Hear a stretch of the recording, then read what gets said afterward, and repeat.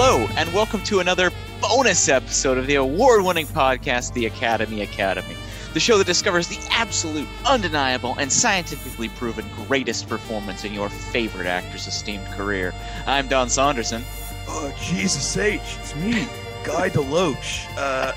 Don, you're the youngest podcaster since Felix Zimmerman. I gotta ask you, man, which podcasters get you turgid? Well, I'll tell you what raises the pants is, I don't know anything about classic rock, but I saw Almost Famous once, so I think I can write about it. Jesus H. Oh man, what an insane! Oh, coming in about an hour, you'll understand where all of that came from. We're getting crazy again. Oh, it's Goof Town. You know, Patrick, I was thinking about it. Our first season, the Meryl Streep season, much like Meryl Streep, schedule controlled, every episode smooth. Yep, prim and proper. Kind of like consistent quality. Second season, much like Al Pacino, perhaps more lovable, but kind of crazy.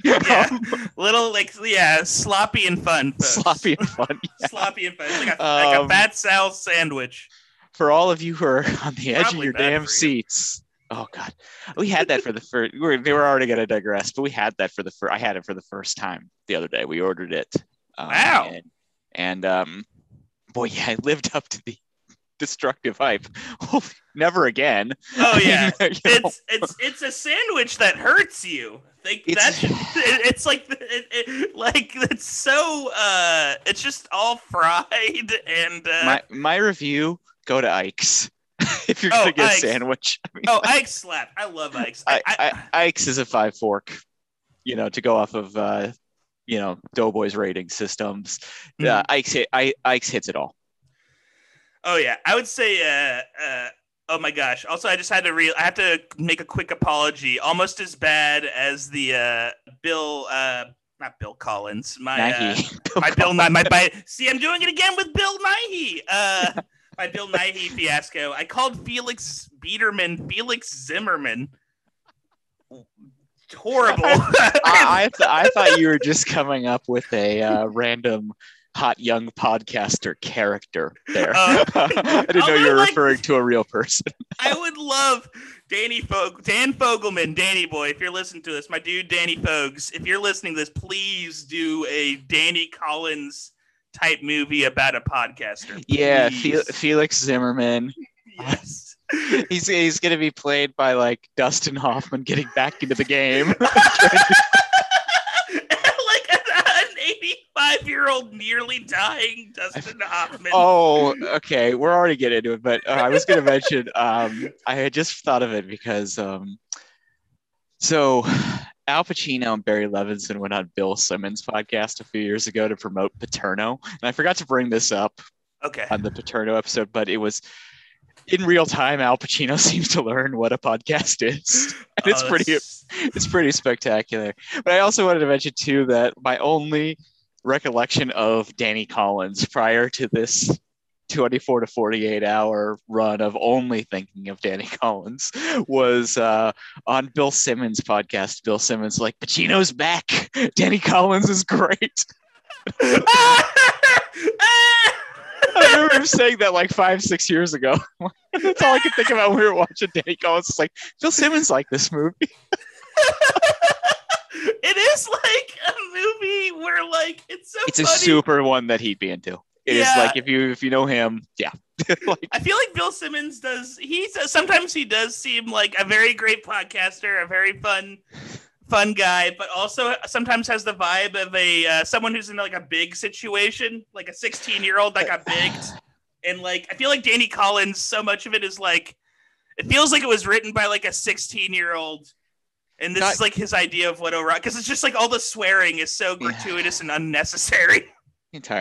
God bless Bill Simmons, but I mean, God bless the people of Boston, because they continue to prove themselves over and over again that you could take someone out of living in the city of Boston, but all of the Boston stereotypes will seep out at some point. Oh yeah, no. Ted was a documentary. Yeah, the documentary film Ted, directed by Frederick Wiseman. Yeah, Frederick Wiseman's Ted. for 4 hours of not commenting on falling around a sentient teddy bear. Just like a really weird scene of Ted at doing a Frank Sinatra karaoke night, and it's just a lot of like sound ambient noise in the background. It's like, and everyone in the crowd's like, what is like Seth MacFarlane's deal with the crooners? I don't understand that. Why is he like a crooner guy? Oh man, it's like supposedly it's like the two crooners. Like there's a bunch of like people in LA that like will go and like, you know, do all the crooner, like the Dean Martins and Frank Sinatra's, and like the two that kind of have like a rivalry. It's like Seth MacFarlane and Ron Perlman. They're like the two. I want to see that duel. I want to see the duel of Ron Perlman. Like Ron Perlman, maybe one of the best. One of the best posters. Truly great. Yeah, truly a guy who the election of Donald Trump changed him irrevocably. Did you ever see that post he did like before, like he became a resistance guy, where he was like, "This Trump guy called me crazy, but he might be the right idea." Like. Truly classic. It's like all the Cuomo sexuals out there. He was like a proto Cuomo sexual for Trump. Insane. Try saying proto Cuomo sexual. That's like I love unique New York right there. Patrick and I did our vocal warm-ups every time before we start our podcast. We get together for a good half hour of vocal warm-ups and, you know, red leather, yellow leather, and now proto Cuomo-sexual. Proto-Cuomo-sexual. But yeah, so we're doing another like hangout, watch some weird ones episode because we had trouble with a little bit of scheduling snafu with our guest for the upcoming Insider Serpico showdown, but it gave us the opportunity here to dive into an episode that Patrick aptly named. That's Amore. When the big pizza pie hits the moon like your eye, that's Amore. Oh, 3 films that you may not have seen that we watched that we have varying degrees of enjoyment on, and I'll just say it right now. I love Al Pacino, and like with the more mediocre Al Pacino movies I watch, the more I love him. I don't know why, but he's just an enjoyable presence in my life at this point that I don't really want to leave. Oh yeah, definitely like a surrogate uncle at this point to me. Like I would, just got a great warm vibe. Yeah, it's like, what's he up to? What's he up to in 1991? Oh, well, he's a short order cook with a little bit of a spark, you know, but he's just so much fun. And we should before we get to these 3 movies, and you've seen them in the title of the episode, so you know what we're talking about, but we'll get to them in just a moment. There's been some, I'm going to call this segment Al the News That's Fit to Print. Al the News That's Fit to Print. Late breaking Pacino news, the House of Gucci trailer has been released. Patrick, I watched it for the first time moments before we jumped on it. Really? I have not seen it yet. I try outside of the Cry Macho trailer, which I had to watch the second it came up. I was waiting on it, and this looks like a damn fun movie. It looks like a lot of fun. It certainly looks like everyone's enjoying their wigs and their costumes and their makeups. It's great to see Al in the mix. Love seeing that. And I had this thought with this one, the aforementioned Cry Macho trailer, and then the trailer to the other Ridley Scott movie, The Last Duel, that's also coming out. It started with The Last Duel because that trailer came out first. I turned to Jen, I'm like, it's nice to see a real movie. Like look what a real movie looks like. Yeah. And then with these 2, I was like, yeah, you know, this is a real movie. We got stars. We got them doing things together. Like it's shot competently, but with a little bit of flair and style. It doesn't all seem like it's in front of a green screen. Like, a real movie. Doesn't feel like a video game. No offense to video games, but they're not movies. They're their own thing. Totally. And it they also seem to have I don't know. They also seem to be films with actual plots, like with the beginnings, middles, and endings. Like, and I'm not against films that don't have that, but the only reason I think about that, like I'm thinking about the structure of a typical film, is because I watched two movies in theaters recently. I watched The Green Knight, and then I watched Suicide Squad, and I liked both of those movies to varying degrees. But one thing that weirdly jumped out at me in both of these films is that they both had like just an insane amount of title cards. Like they would do these things, like every film was like separated by like into 10-minute, like both films were almost separated into 10-minute chapters. It was almost as if they were going to release both of these films on like fucking Quibi or some shit. And it was it's like episodic elements. And I think we're actually going to talk about that a little bit when we get to Danny Collins versus the first two movies we're going to cover today. Is this modern pack it in, total plot, nothing ever ends kind of style. Yeah. Well, and it's also like they didn't trust the actor, the consumers of the content in the previous two films to be able to like have the attention span to watch an hour, 45-minute or 2-hour movie. And so they're like, we better put title cards in there so they know that like, you know, they gotta have these like indicators that time has passed or something. I don't know. But it is very weird. It's almost like the same thing in how people can like rewatch seasons of television over and over again and like 15, 20 hours of that shit, but then like complain about The Irishman being 3.5 hours long, which is strange, odd to me. It's very odd. You're going to watch 6 episodes of Friends in a row and not complain about that, but you're going to complain about one story that's told beginning, middle, and end. Yeah, especially when like TV is becoming increasingly like plot driven and like, you know, a lot of miniseries and TV shows, especially like prestige TV at this point, are almost full film. Like they're almost like just like 7-hour films. Like it's ridiculous. But they're so packed in, and I think that was kind of why the first two movies we're going to talk about today I enjoyed so much. They were contain these like small scale contained stories, which I'm finding more and more that's what I'm like gravitating towards in my movie watching, is to kind of just like the small kind of slice of life kind of thing. Yes. I mean, obviously to get back to House of Gucci, that looks, you know, completely epic. And I think you know, if it's even half good, I think Ridley Scott's winning Best Director. Oh, because there's going to be it's his time, he's 83 and never won type of narrative there. So if it's even half good, it's going to get a ton of asses in the seats though, which is going to help too, because I think it's going to be a big hit. Yeah. Oh, interesting.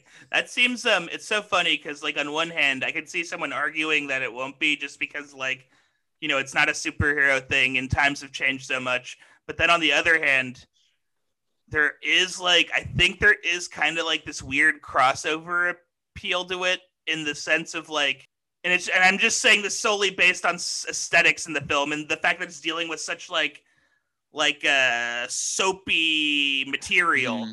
It has like it shares some genetic code with like a lot of like Ryan Murphy's recent like output. Yeah, I think that's true. I think that I don't think Ridley Scott's truly capable of like a like straight up campy kind of movie.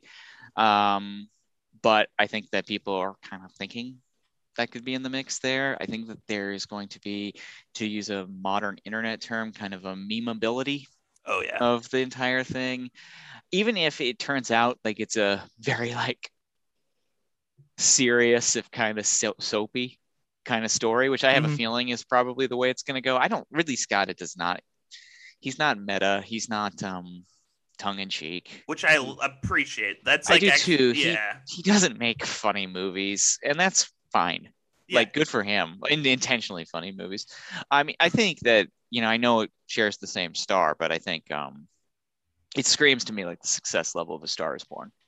Oh, you know what? That's the other thing too, that Lady Gaga factor. Yeah, and she's huge. Like, Adam Driver seems to be like peaking right now as the guy. And then like Jared Leto doing weird things, Al Pacino doing weird things, Jeremy Irons doing weird things. Academy favorite Jeremy Irons in the mix. Yep. And you know, it's gonna be a good time. I'm actually more confident in that than the other piece of Pacino news that's out there, which is this Paramount Plus television series called The Offer, Oh yeah. which is a mini series about the Godfather, the making of the Godfather from.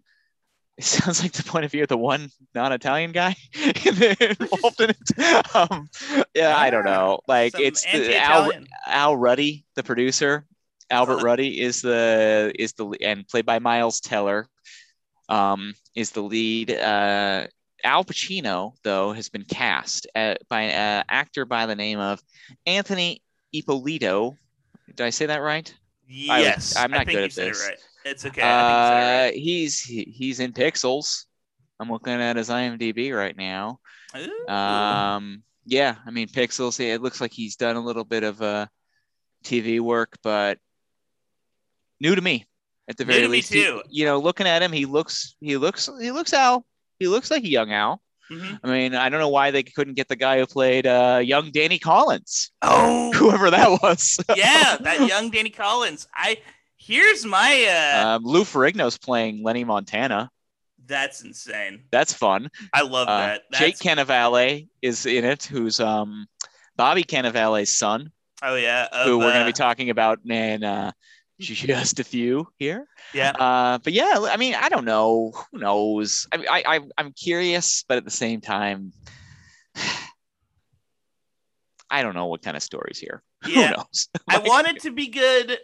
I like, period pieces about this time. I feel like Hollywood has become increasingly neo-Fugazi over time. Yeah, and I think too, the further we get from the 70s and kind of how everyone from the Tarantinos or the Paul Thomas Andersons of the world to young people worship and kind of think of the 70s in this very, like, including myself, I'm guilty, we all know that, of being like this, like, truly golden time in which the wave broke and artists could be artists and sad movies could happen and weird movies could happen and all this kind of stuff. So I think we're going to see more and more of like a golden nostalgia type idea of that era, because that era, to all of us who didn't get a chance to live it, seems like, man, so wild. Like movies like Fat City or Five Easy Pieces or California Split or, name them, could come out. I mean, shit, we're going to see The Landlord and The Last Detail this week. Oh yeah, that'll be good. I mean, we're stoked. Like, yeah, we're hyped. We're on the train, and we'll be at the New Beverly. If you're there, who knows? Maybe we'll see you. Yeah, I'm gonna be a taxi driver tonight. So if you have a time machine and are listening to this podcast now, time machine, I'll be at Clute on Monday. Yeah, the day before this episode comes out. Also the planes will be at 9/11. So if you have a time machine, please go. Please do something about that. Please, sir. If you have a time machine, or lady, it could be anyone. If you have a time machine, please go back and stop that. Oh my God. How do we transition out of that? I liked it, though. I like it. I do like it. Speaking, though, of that era, Patrick, I have a trademark Academy swerve that you don't even know about. Oh, no. Give it to me, sir. I watched a fourth movie this morning. Yeah, I know. What the fuck? From 1969, I watched Me, Natalie. What? Why did I watch Me, Natalie? Because it's Al Pacino's feature film debut. He's in one scene. He's barely credited. And it's in the first 15 minutes of the movie. The movie's 2 hours long. I watched all of it. Well, Don, was it worth it? It is a coming of age movie about a young woman played by Patty Duke, who is a thank God this genre seems to be slowing down. The homely girl, will she ever find love genre of movie. She's from Brooklyn. She's a neighborhood girl. Her nose is a little big and she has buck teeth, so thus she's a total uggo in this universe. Yeah. Other than the fact that she's like a TV star at the same time in real life and all that kind of stuff. But it's kind of groovy because it does give you fun, like 1969 New York footage. They shot it there, which is really fun. They go to clubs. I really, really love like older filmmakers in Hollywood trying to catch on to the youth movement around 1969 movies, but it seems kind of fake and phony. So whenever they go to like a hippie club or something like that, it's just like, this doesn't feel realistic at all. I love it. But toward the top, she goes to a like high school dance, and none other than Al Pacino is circulating through the crowd, and he grabs her to dance with her. He comes onto her strong. He asks her if she puts out. She says no. And he goes, "Then what am I doing this for?" And he walks away and grabs another girl. And that's the end of Al Pacino for this movie. Rude entrance. Obviously, Panic in Needle Park is kind of his like grand introduction to cinema, but he is briefly in this very strange coming of age movie that I will definitely put in the Don's Curios column here, because this is a weird movie. Doesn't know if it's a drama or if it's comedy. The jokes don't land. Wow. There's weird, serious stuff happens. But at the end, there's a twist that I actually like yelled no while watching. So I was invested. We'll put it that way. Yeah. Martin Balsam's also in it. Oh, I love that. Who's always fun. And but yeah, I checked it out this morning. It definitely has no reason to be part of this tournament, but the completist in me was very curious, and now I own it on Blu-ray. So if you ever want to borrow it, anyone, I have it. Yes. We're announcing it now, folks. Don is opening up a rival video rental store against the Pasadena Cinematheque. Watch out, buddies. They're better than me in every aspect. Don selects. Yeah. Oh, I also want to mention too, Bob Balaban is in this movie, Me, Natalie. Ooh. And I don't know about you, Patrick, but if you notice, it seems like Bob Balaban is in every movie. That he just keeps showing up in things that we do and see. He is kind of like this weird specter. He's like that. Did you ever watch this is not an obscure reference. I think you'll know. You know Stella, right? Like the Michael Showalter, David Wayne. Yeah. You know how they had like that one guy who was like in every episode, and then they announced that like at the end of the final season, that guy is like I forget if he's like a millionaire or like someone who like he awards the Stella boys with something. Something happens in the end where like this one guy who is like in every episode of Stella comes out, and it turns out he's been watching the 3 Stella boys, and he gives them like an award or something. So I'm hoping Bob Babylon just like at the very end of our does that. Like he's been in every one of our movies. He's been referenced in every podcast, and it all pays off. He showed up in Girlfriends just the other night. That was the last time I think we ran into him, when we saw Girlfriends at the New Beverly. But yeah, we're going to dive into the movies for today. That's kind of the updates in the world of Al Pacino. But we're going to go the updates. Oh, good one. Good one. I like that. Man, that's a Patrick special. So we're cutting back though, going back in time to 1989. Al Pacino has been off screen for 4 years. I'm going to run down what Al Pacino did in the 1980s prior to this. 1980, Cruising. 1982, Author. 1983, Scarface. 1985, Revolution. Those are the 4 films he had made in the 1980s prior to 1989. All of them gaining a reputation both of being financial flops, yes, including Scarface, and Al getting a bit of a reputation as someone who got into it with directors. Wow. On these, in particular, from what I understand, on Author, his behavior really, I don't know, kind of got there, and he just felt really, really burnt out, and so he disappeared to the stage for 4 years. This is around the time where he was doing American Buffalo in London. He was, he did interestingly enough, I did not know about this, but he did a stage-bound version of Richard III, which probably was the inception piece for what led to Looking for Richard later on, I would guess. And he, of course, workshopped the local Stigmatic during this time period. But after these 4 years were over, Al Pacino found himself broke. Oof. Basically, and he needed to get back in the game. He needed to find something. So he turned to his old friend, former business manager, producer, Martin Bregman. And he's like, Marty, what do we got? Let's start dabbling around looking for things. And they came across this screenplay by the great Richard Price. Yeah, Clockers. Great. Yeah, I mean, one of the great writers. Yeah, I believe he wrote for The Wire too. Just a Wrote great for the writer. He's written a bunch for David Simon. He did The Night Of. He did The Outsider, the Stephen King show that was just on. The Outsider was so good. I liked it too. Color of Money, the Scorsese movie, and just a ton of stuff. He's good. He's just real good. And he had written the script that he described as like the saddest sack alive about this guy. And from what I read, interestingly enough, is that they just didn't think it was very commercial.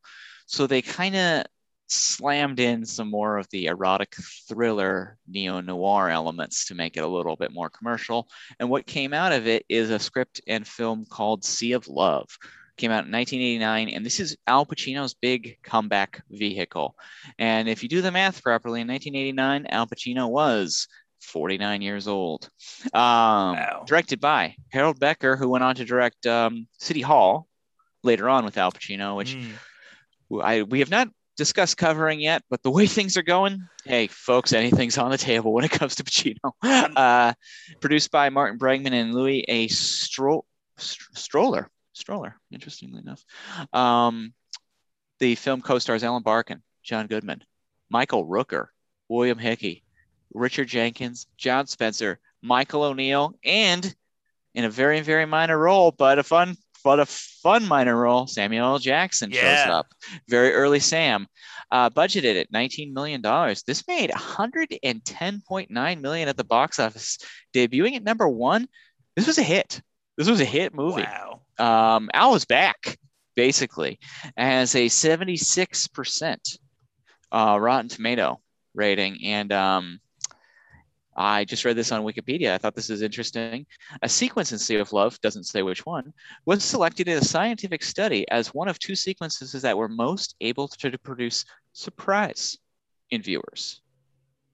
I'm curious what sequence that was. That was so damn surprising. It seemed pretty. I mean, I guess maybe the viewers didn't have our intimate knowledge of Michael Rooker as an actor. I think that see. Okay, folks. First things first. We're gonna spoil all 3 of these movies because I think we have to spoil all 3 of these movies today. Oh yeah, spoilies. Sorry. Sometimes we can get away with maybe not revealing endings, but it's kind of important with all 3 of these for the overall discussion, I think. But yeah, so there's an early scene where Al's start things off. Men in New York City are being found dead, naked in bed, being shot in the back of the head. It appears weirdly sexual. Al Pacino is a burnt-out alcoholic New York detective, and would he be anything else? By the name of Frank Keller. His wife has left him and married his fucking partner, who's played by Richard Jenkins. What a twist. And in any other universe, it's the other way around. Yeah, you're not going. Yeah, Jenkins is the cuck, but he's doing the cucking. It's so funny he is getting cucked by Jenkins, who is just, oh man, it's such a strange and kind of fun quirk in a movie, frankly, kind of full of them. So Al's on the case. What he discovers is that it sure seems like it may have been a woman who's doing these murders. And he discovers that each of the murdered have put a wanted ad in the newspaper looking for love in a poetic fashion. Simultaneously, over in Queens, the same thing happens. And Detective Sherman Toohey, great name, played by John Goodman, is on the case. And Sherman and Frank team up to discover who is doing all of these killings. But also, Frank's personal life is really raging in the moment as well. Mm-hmm. But to go back to Michael Rooker, they're doing the investigation and they find out one of the witnesses was what is Michael Rooker's job? Was he like he wasn't an EMT? He was a like cable guy, I think. He's like a cable guy or something. But they go to interview him, and he's like doing the Law and Order. I don't know. I was just doing my job kind of bit. Oh man. But we all know, having a history of 30 years of great Michael Rooker performances, like, I don't know about this guy. You don't hire Michael Rooker to play the goody two shoes father or I just want my kids back kind of guy. I just want Michael Rooker didn't star in Black and White. Yeah, I know. Michael Rooker is not paying it forward. Yeah. Oh God. Oh my Lord. Yeah. But also the joke. What was it like? The whole this guy talks to he was telling like a joke about like a guy who's thinking about the most exotic place he's ever made love, and then he's like in the butt, and like everyone, it's such a like he does that, and he also does a racist thing. Oh yeah, so he's already like he's a bad man. Red flag city, and even though we're very early on in the movie, and we haven't met the big issue, is about halfway through. Goodman and Pacino come up with this pretty wild sting operation. All the sting operations are insane. We have to really quickly talk about the New York Yankees sting that introduces Al Pacino into this movie. But it was a red flag immediately to me because I was like, I don't think George Steinbrenner is sending the Yankees to this like fucking Elks Hall.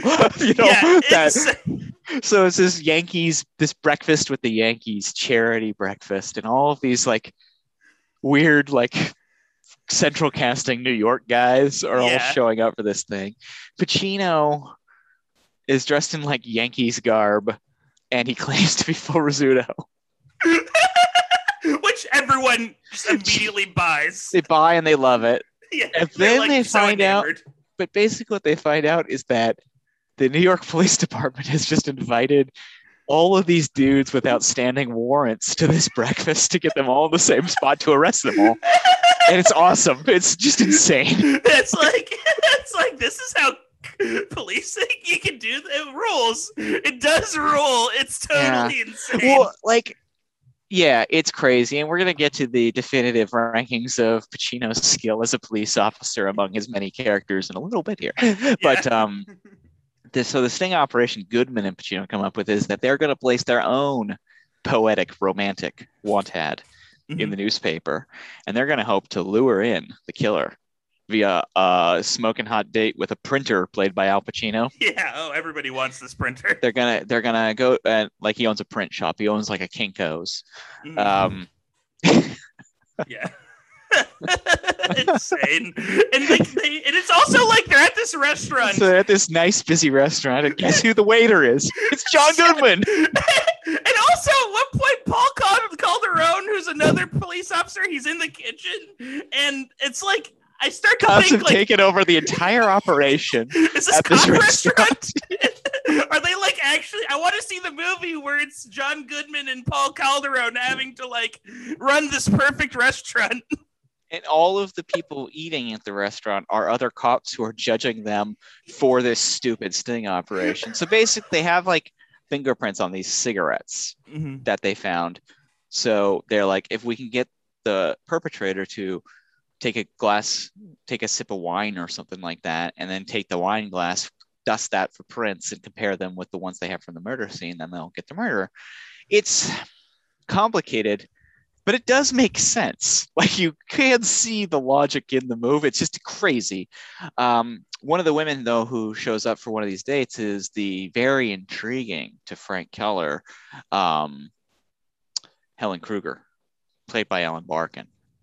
And she tells him he's not animalistic enough, which gets his speaking of movement to the pants, he's very interested in that, and he begins a illicit affair with Helen, who it's alluded to throughout the film might also be, let's call her Madam X, the wanted ad murderer.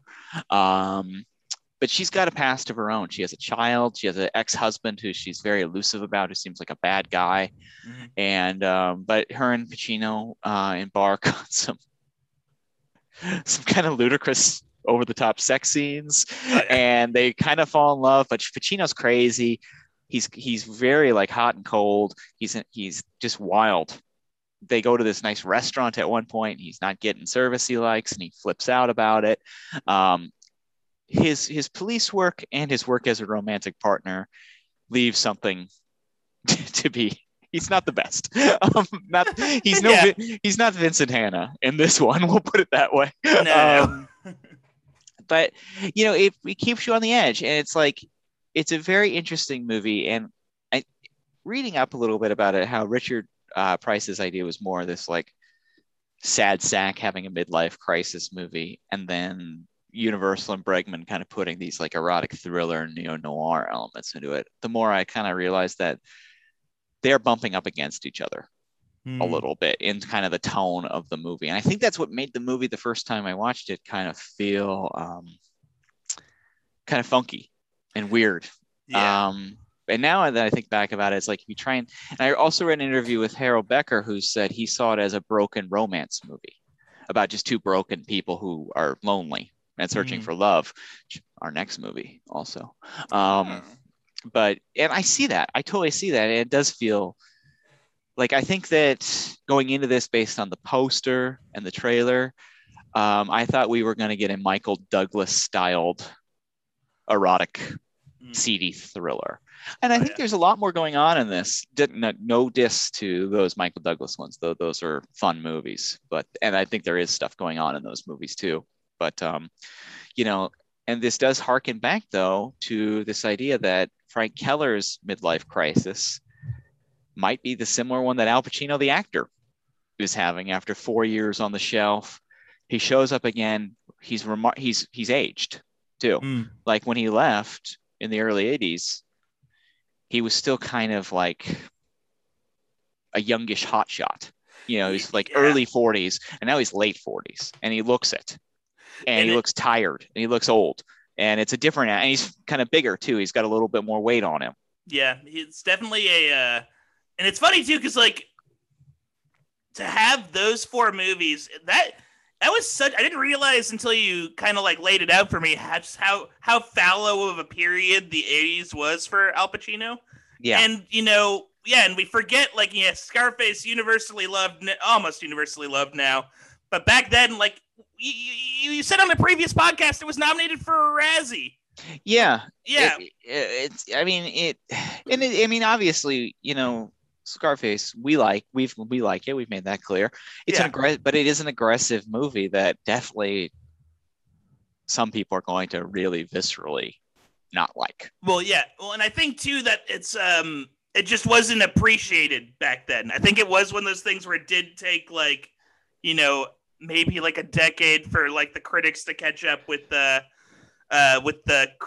content. But and I think too, like Brian De Palma's skill set, the surfacey kind of sleaziness of a lot of his films make you not realize the absolute mastery of craft that is actually happening in those films. And it takes kind of repeated watch from freaky fans to be like, no, do you see what he's doing here? This guy like is one of the greatest filmmakers alive. Oh, totally. I also have like a theory that like his films are less character based and more, and even when he tackles characters almost from like a technical perspective, where it's like, okay, this needs to fit here. This needs to like, he's like crafting these like perfect films. And well, he's not John Cassavetes. He's not looking for like the internal emotional state of humanity or anything like that. Totally. But I think that's kind of why critics maybe initially didn't understand. I feel like a lot of film critics, they glom onto the Cassavetes, which I love too. I love the Cassavetes. I love those movies. Yeah. I think though that people think that equals like authenticity and good filmmaking because it's truthful, that you're being gritty and real. Like, I mean, look at the reaction like Nomadland.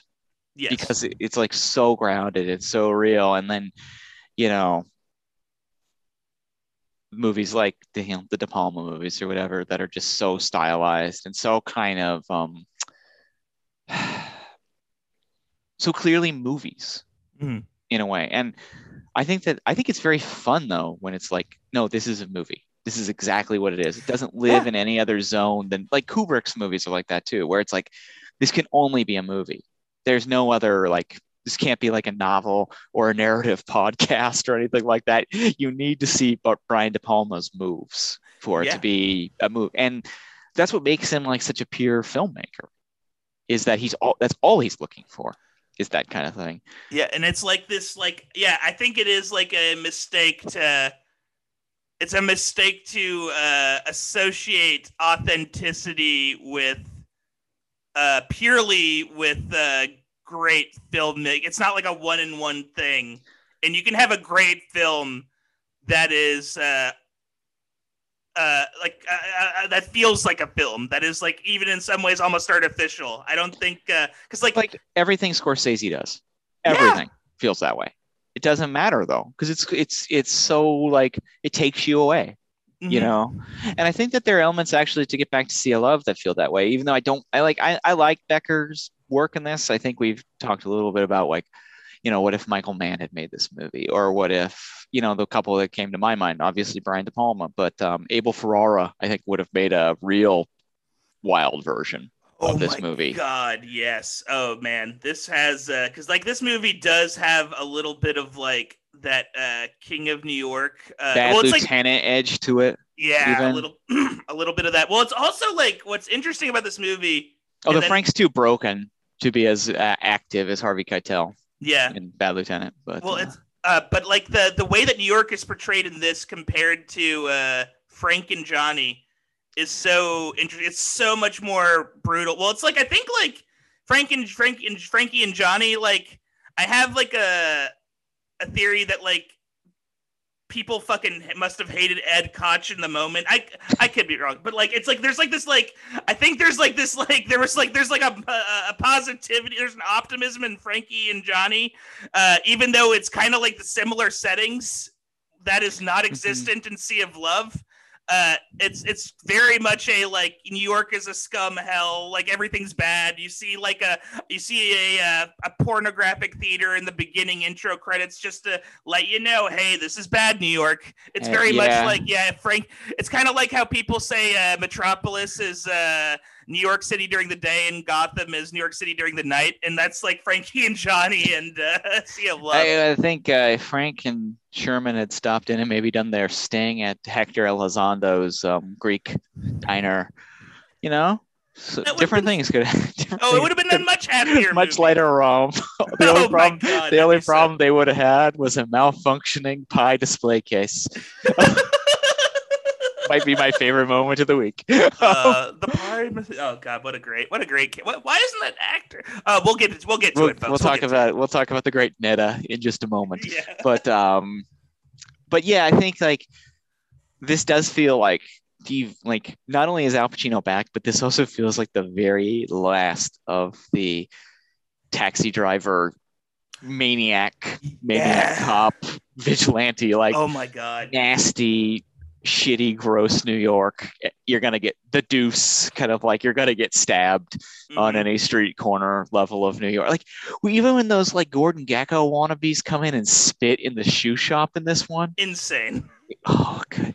What a cop! You got a cop's face.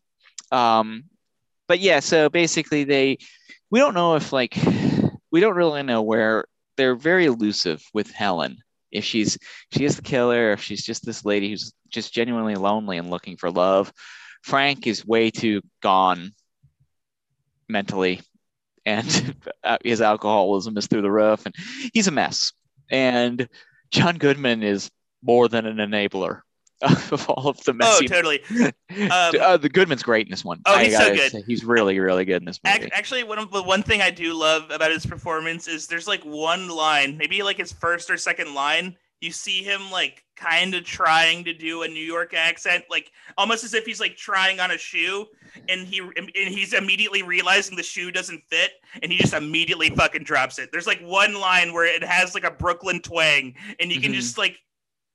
It's like this moment where it's like, oh, are we going to see Brooklyn Goodman? And he just becomes good John Goodman, which I love. That's what I want. Yeah, and he's just terrific. He and Al just have like a blast playing off of each other. You can tell they're just having a great time throughout it. they come off as almost immediate drinking buddies and friends. There is a part though. So we've set up all of this kind of like the guy comes in and shoots them in bed and that kind of thing. 3/4 of the way through the movie, maybe 80% of the way through the movie, they get drunk. Goodman can't drive home, so and Al Pacino goes, "Hey, you can go stay at my place." Tosses Goodman the keys. Folks, movie 101, and we know we love him. Goodman should have been killed. He should have gone back up to his apartment and found Goodman dead. That's like noir 101. That the killer thought they were getting Al Pacino because it was him in bed, but he kind of kills Goodman instead. And it gets deeper for Al Pacino's character. But somehow Goodman makes it through and, ends up cheating on his wife, which is even weirder. It frankly. is very odd. Yeah, it is like there are some just odd choices. It's like that funky. It's like there's a weird strain of umami going through this film that I don't know. I don't know if it necessarily fits with the pie this film is. Yeah, and so basically, what it all comes down to is that Al freaks out on Helen.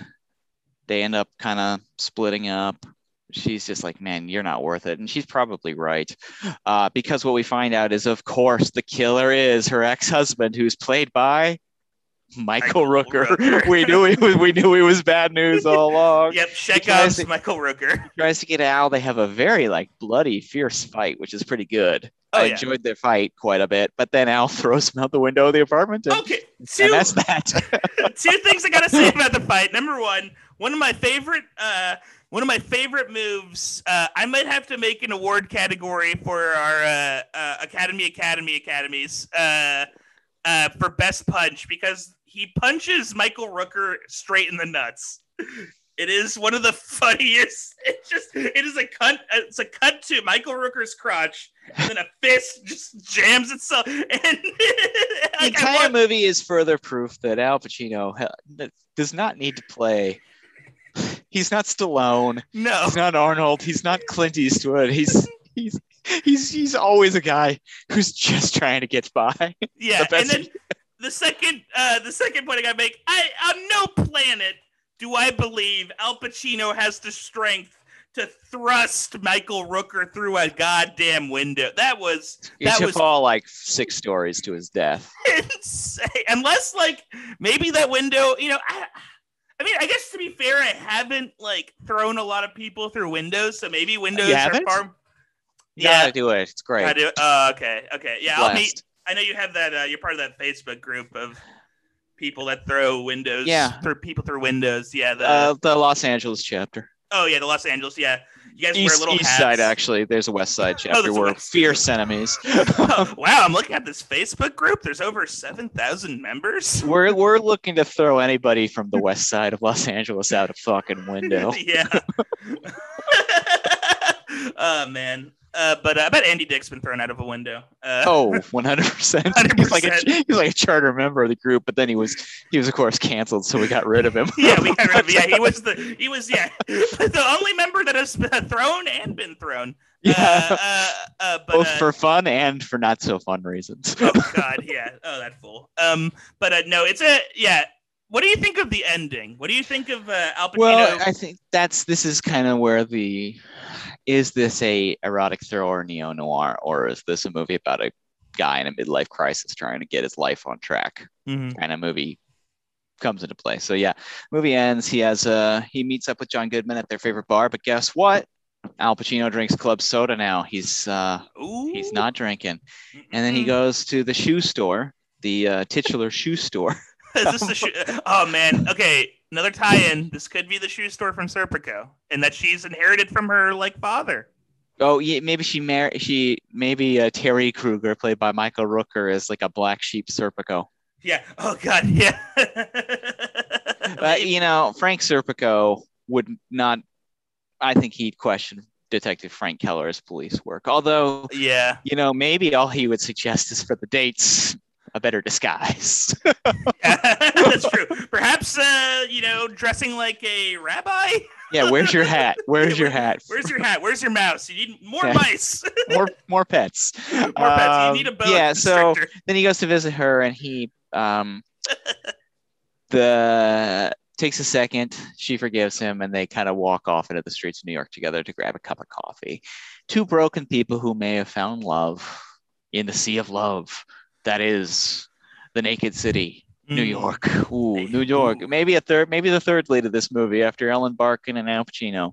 The city of New York. It's a great New York movie, actually. I think both this and Frankie and Johnny give us some great New York stuff. Oh yeah.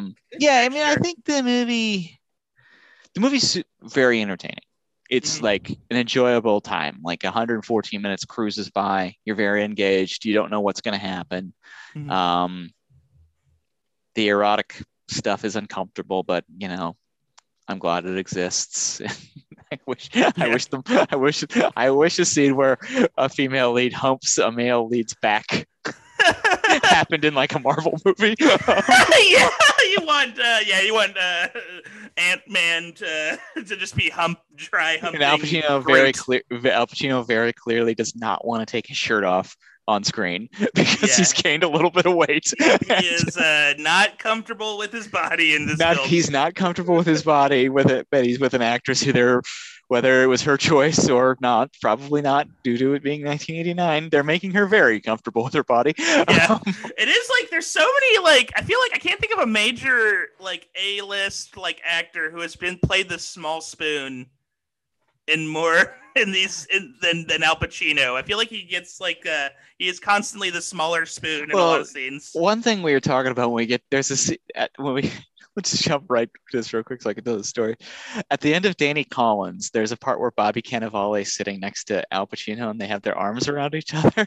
And Jen walked in. She goes, "I'm supposed to believe that huge oaf is Al Pacino's son." Yes. This Italian giant boy. Yeah. This tiny man's boy. Yeah, this fucking. He's so big compared to Al Pacino. No, it's insane. I mean, God bless them. They're both good, but yeah it's like, man, outside of maybe their faces, there's no similarities between the two of them. Oh my God, yeah. It's like it is just like it's like their faces and the amount of tanner they use. That's kind of literally all they have in common. Yeah. But I think the thing about Frank Keller is that a long line of Al Pacino sad sacks, guys trying to get by, guys. You know, and there is a feeling too that like Frank Keller, you know, probably joined the same force, similar time period as Serpico. And but Frank's kind of like started off idealistic and just kind of drank himself into the sad sack pity state he's in. Yeah. And you know, I think it's interesting. We talked about Dick Tracy being the beginning of Al Pacino, but I think this is certainly the beginning of the second wave of Al Pacino's career. This part, and you know, I think he's still very engaged. I think it's a good performance, but I think he's definitely like beginning to tiptoe into kind of the experienced realm, that realm that Karina talked about before, where an actor kind of starts to figure out the moves that work. And you could see this movie was a gigantic hit, both critically and financially. So why wouldn't he kind of say, okay, this is what and he's like a lot of actors, like the pain of a lot of flops when he's taken big swings earlier in the 80s. He's looking for a safe place where he feels loved, perhaps. And so these bigger performances, the kind of burnout cops, the burnouts in general, who are finding light rather than his earlier characters, I guess you could say, start off light and lose it. Yeah. His later characters start off dark and are looking for a redemption in a way. Wow, that's a really good point. I think that's the difference between the 70s and the 90s era Al Pacino. Obviously, post 90s, it's pretty Wild West in terms of themes. Outside of the fact that I stand by Will Dormer in Insomnia is Vincent Hanna later on in life. I think that's where Vincent Hanna was going to end up. But folks, I recommend Sea of Love as we move on from Sea of Love here. I think it's really good. I don't think it's like Al Pacino's, like, it's not The Godfather. It's not even Heat, but it's an enjoyable romp. If you like this kind of movie, this like wonderful like time period, the late 80s, early 90s adult movie, you could do worse. This is fun. Yeah, totally. And it's like so many good, like we haven't even talked about, like William Hickey has a really great weird like scene. He's Al Pacino's dad. Oh, it's so, yes. And it's like, oh yeah, that scene where they have to write a poem yes, for their ruse, and it's Pacino, it's Goodman, it's Paul Calderon's there, I think. Yeah, Paul Calderon is there. Yeah. And William Hickey's there, and they have these drunk. Karina Longworth noted in her book that the cops in this movie seem particularly party hardy, that they are particular drunks in this movie, and yeah, they're all drinking like fish in this movie. Oh no, but yeah, it's a terrific scene. There's a real sadness to it. I love William Hickey. It's good stuff. It's very funny too because he feels so out of place in that room because like you don't see him initially. Mm-hmm. It's just all these cops drinking who's this old man? Yeah, who's sitting in the chair. Like you have to expect like a lightning strike and like some organ music to play or something. It's very he feels, but then he like says this like, and then we don't even talk about how like the poem they use because like they have to put in an ad with a poem to find the killer, and the poem they use is a poem written by Al Pacino's dead mother. Very weird. And the fact that the complete outside of Helen, like lack of women in any of these men's lives. They're like live in this particularly masculine world that's particularly sad and depressing. Oh like, yeah. All their like Al Pacino's apartment sucks, and it's just and Goodman lives with Queens with his wife. He's the only one who's married, and he cheats on his wife. Well, and it's like a wife you never see. It's Schrodinger's wife. Like, we don't know if it exists or not. And also, like, Al Pacino drunk dials his ex-wife, who's now with Richard Jenkins, and he's like a 50-year-old man doing that. It's I can see where Richard Price was coming from. Like, this is a bleak gang in this movie. But then, I mean, I also see where it's like, get asses in seats by throwing in this heavy-duty murder mystery element and some nudity. So, it is what it is, but it's a good movie. It's a cool movie. I would watch it again. And, I enjoyed it. It's just another fun side to the Al Pacino police officer character. And we're going to move on to our next movie in just a moment, but let's rank competent to least competent police officer that we have seen thus far. I'm going to start with my number one. I believe Vincent Hanna is the most competent police officer that he played from the film Heat. Yeah. We're just talking competent. Because, like, Serpico, I think he's competent, but he still is. Well, here's my theory on Serpico is that he never gets a chance to prove himself in the big cases in the same way that Vincent or even Will Dormer in Insomnia does. That is true. I think I agree with you. I'm gonna go with just because he never gets, unless because I'm just looking through the catalog. I think you're right. Even though like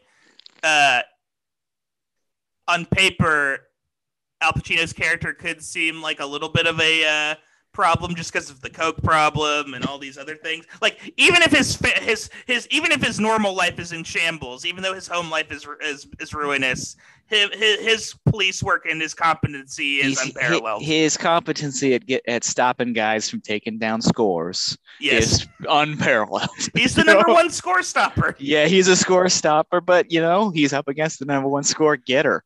So yeah. Oh man. Also, the best. In addition to best. Most competent comp, best squad of guys like Wes Studi. Oh yeah, that helps. Serpico had no friends. No.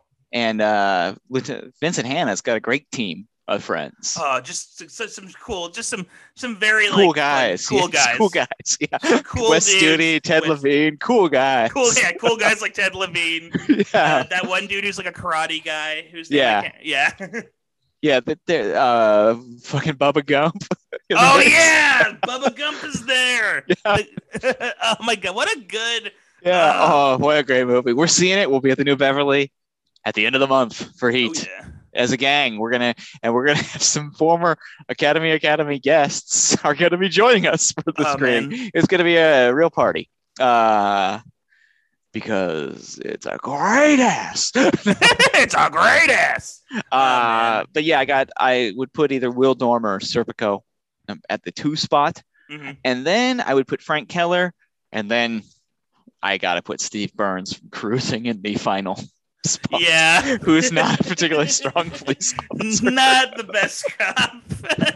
Yeah. Also, maybe he's not a strong dancer either. No. But speaking of dancing and playing sports, our next film, 1991's Frankie and Johnny. We get to see Al do both.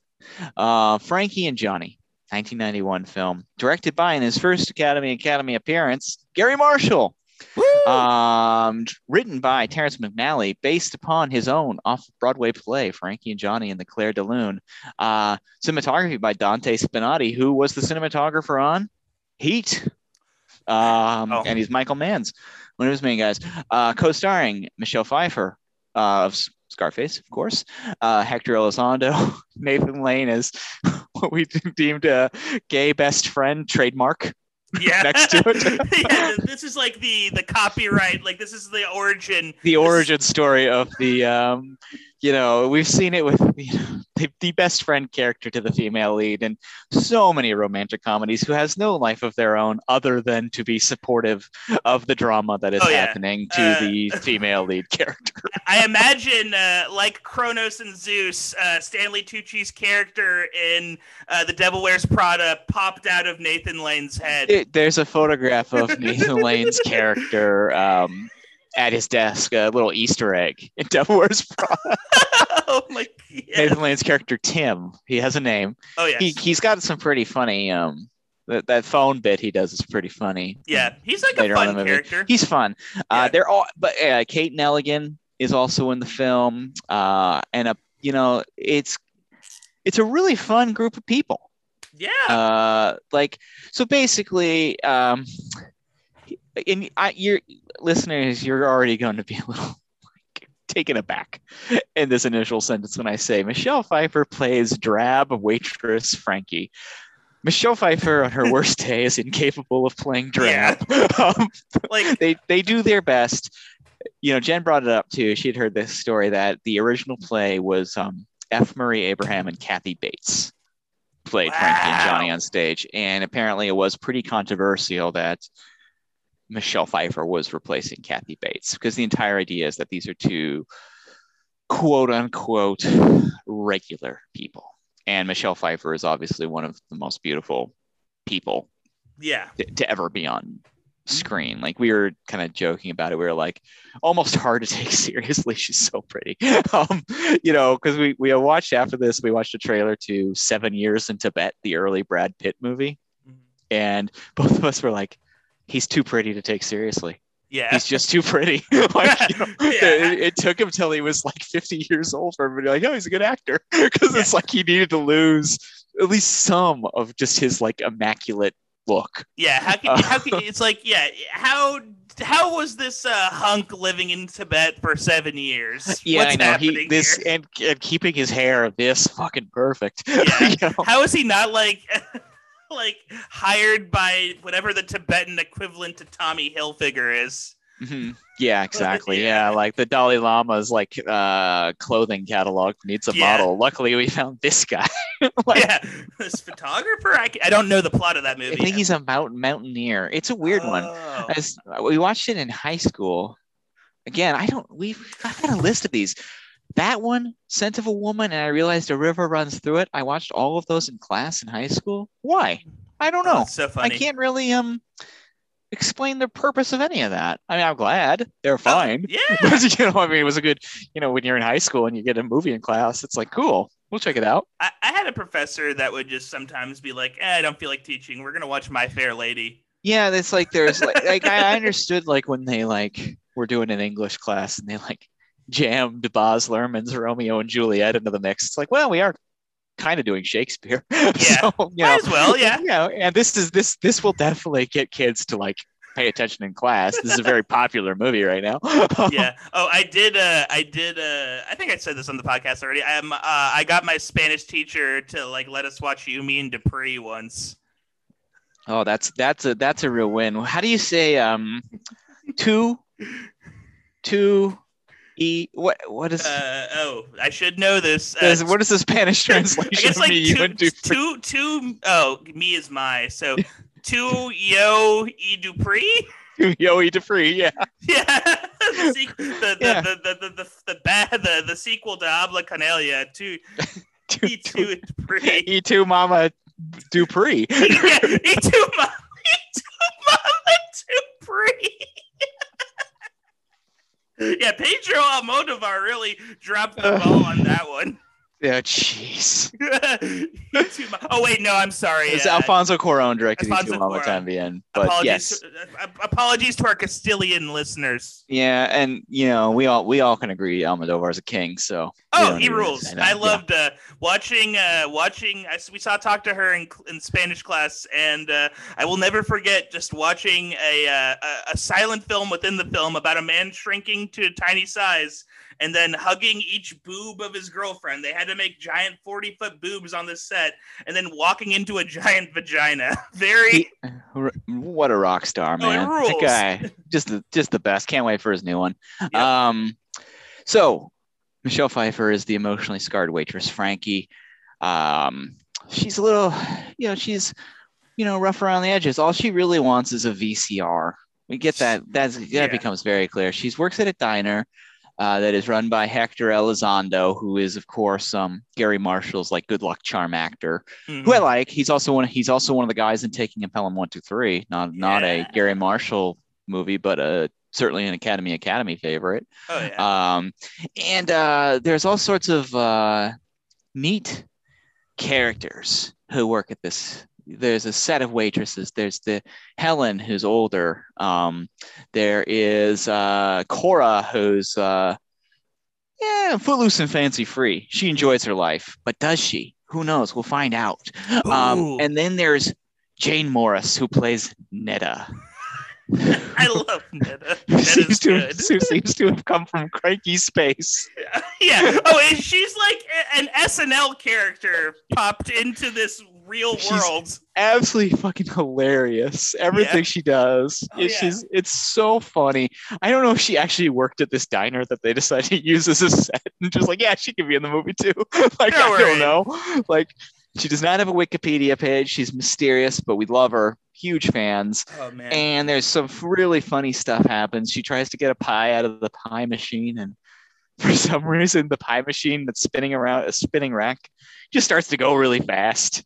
And she can't catch the pie. And it was a very funny gag. And and they have a great time there. They just have a great time. Everybody knows each other. But simultaneously, just getting out of jail is Johnny, played by Al Pacino. Who everyone loves in jail. Everyone loves just in general. He's jail king. Obviously, there's only one skeptic, and that's, of course, freaking Frankie, Michelle Pfeiffer.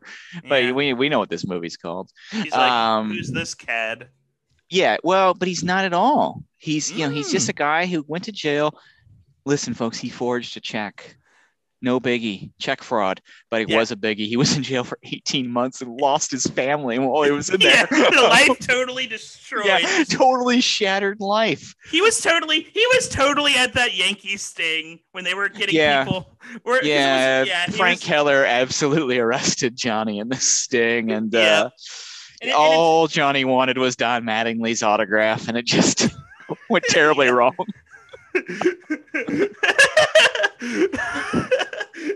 What a scene with Al Pacino as Johnny and Al Pacino as Frank Keller, and Johnny's like, "Hey, that's Phil." People tell me I look like Phil Rizzuto. I wish that they had somehow involved somehow George Costanza, when he was working for the Yankees on Seinfeld, got involved in this sting as well. But of course, Costanza ends up in jail too. Oh yeah, Kramer's dragging him like, that's tickets. Yeah, George, they're tickets to see the New York Yankees. It actually is a Seinfeld styled plot line. Now that I think about it, the entire thing of these cops trying to do a sting at like some fake event to meet the Yankees, does seem straight out of Seinfeld. Yes. But while he was in jail, Johnny has learned to be just a tremendous short order cook. So, and he found a real passion. I mean, he's as a chef. So he ends up taking a job at this diner, and man, he is the talk of the diner. When he shows up, the guys in the kitchen, they love him. They want to wear a cool bandana like he does. He goes in the alley and plays handball with the cops who are regulars there. Pacino doing sports moments where I love Pacino. He's so dedicated to his craft, yet every time he plays sports in any movie we've seen thus far, it seems like it's the first time he's been handed the whatever sports items that he needs. Like he's like, what is this? I don't know.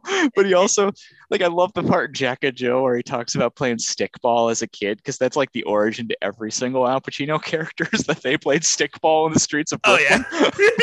somehow his like character grew up in like 1920s Brooklyn, even though he always grew up in like a tenement house in The Godfather Part 2 era. He is 100%. Yeah, he's just examining bell peppers, like Helen and Sia Love. Like he's got to come in. He's got to come in for dinner. He's been playing stickball with the boys, the dead end kids, all day long. Drinking Royal Crown Cola and whatnot. And going to the picture show. Yeah, seeing that picture of the train coming close to them. Hey, hold on, train. I don't know about that. I don't know about that. I don't know. I almost got hit by a train there. Hey, I almost got hit by a train here. What is this? Yeah, so that's Johnny in a nutshell. Except for the fact that, weirdly enough, his ex-wife, and his kids both are like the waspiest people you've ever seen in your entire life, and I don't know how 100%. He ended up with them in the first place. At one point, he does go to bring gifts to his kids, which Patrick, you brought up. Johnny is kind of a best case scenario for Lion in Scarecrow, to where he might end up. It gave me distinct Scarecrow vibes. I was wondering how many lamps he was bringing to his kids. Oh my God, yeah, there is like a dark version of this movie where like Gene Hackman comes out of the shadows. I know, he's like, Johnny, enough of this short order cook. We're gonna go finally get that car wash off the ground. Yeah, I'm still working on it. I only need $4 more to put in my shoe, and then we'll be there. But it's gonna take a cross country journey to earn $4. Yeah, we're going back to California, bud. Yeah, we're gonna. Oh, don't, Johnny, don't. Oh yeah, do not follow him. You've started a new okay life. Yes, you have to pay prostitutes to spoon with you, but it could be worse. Watch the film Scarecrow. Don't worry, you're the little spoon, so you won't see the prostitute like look at her clock like, I guess I got 20 more minutes of spoon time. But that gets to this, like, I really loved in this movie, they do this part where they kind of show like what everyone is up to when they're like going to bed or when they're asleep, and it just makes New York seem like this, like the saddest, loneliest, most intimate place in this movie. And I really think it's a neat. This movie could have been so schmaltzy, and I thought it was going to be. And I don't know if you watched the trailer to this. When they introduce Al Pacino in the trailer, like, and there's a new employee at the diner, it cuts to James Brown's "I Feel Good" and Al Pacino kind of dancing around the grill, like flipping shit. And I was like, oh no. I might have to do It is not that movie. I'll put it that way. I might have to do a pure cinema podcast move here, where like I might have to cut in the trailer. Just get the VO for that trailer, so everyone can get an idea of like.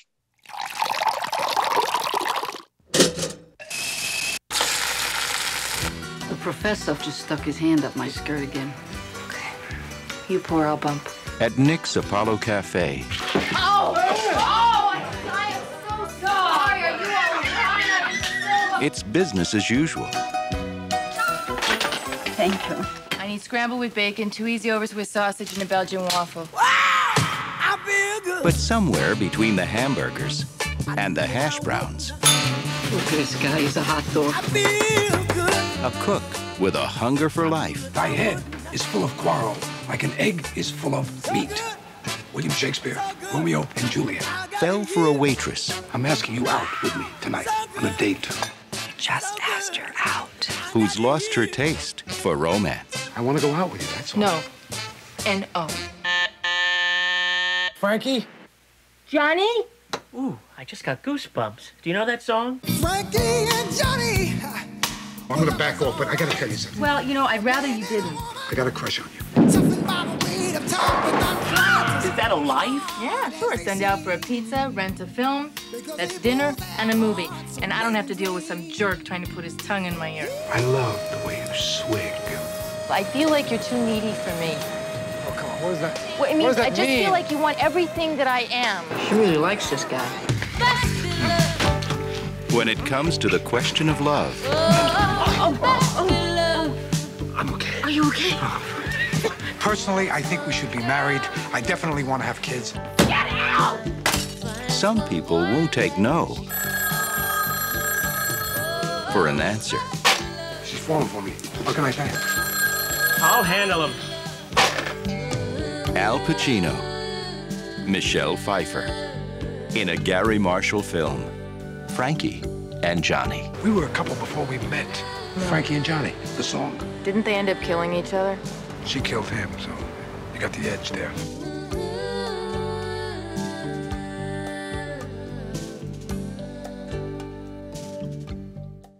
How nightmarish. Like when I first put this on, I was like, oh, this could be like, Yeah. you know, I mean, God bless him, but Gary Marshall is kind of mainstream romantic movie.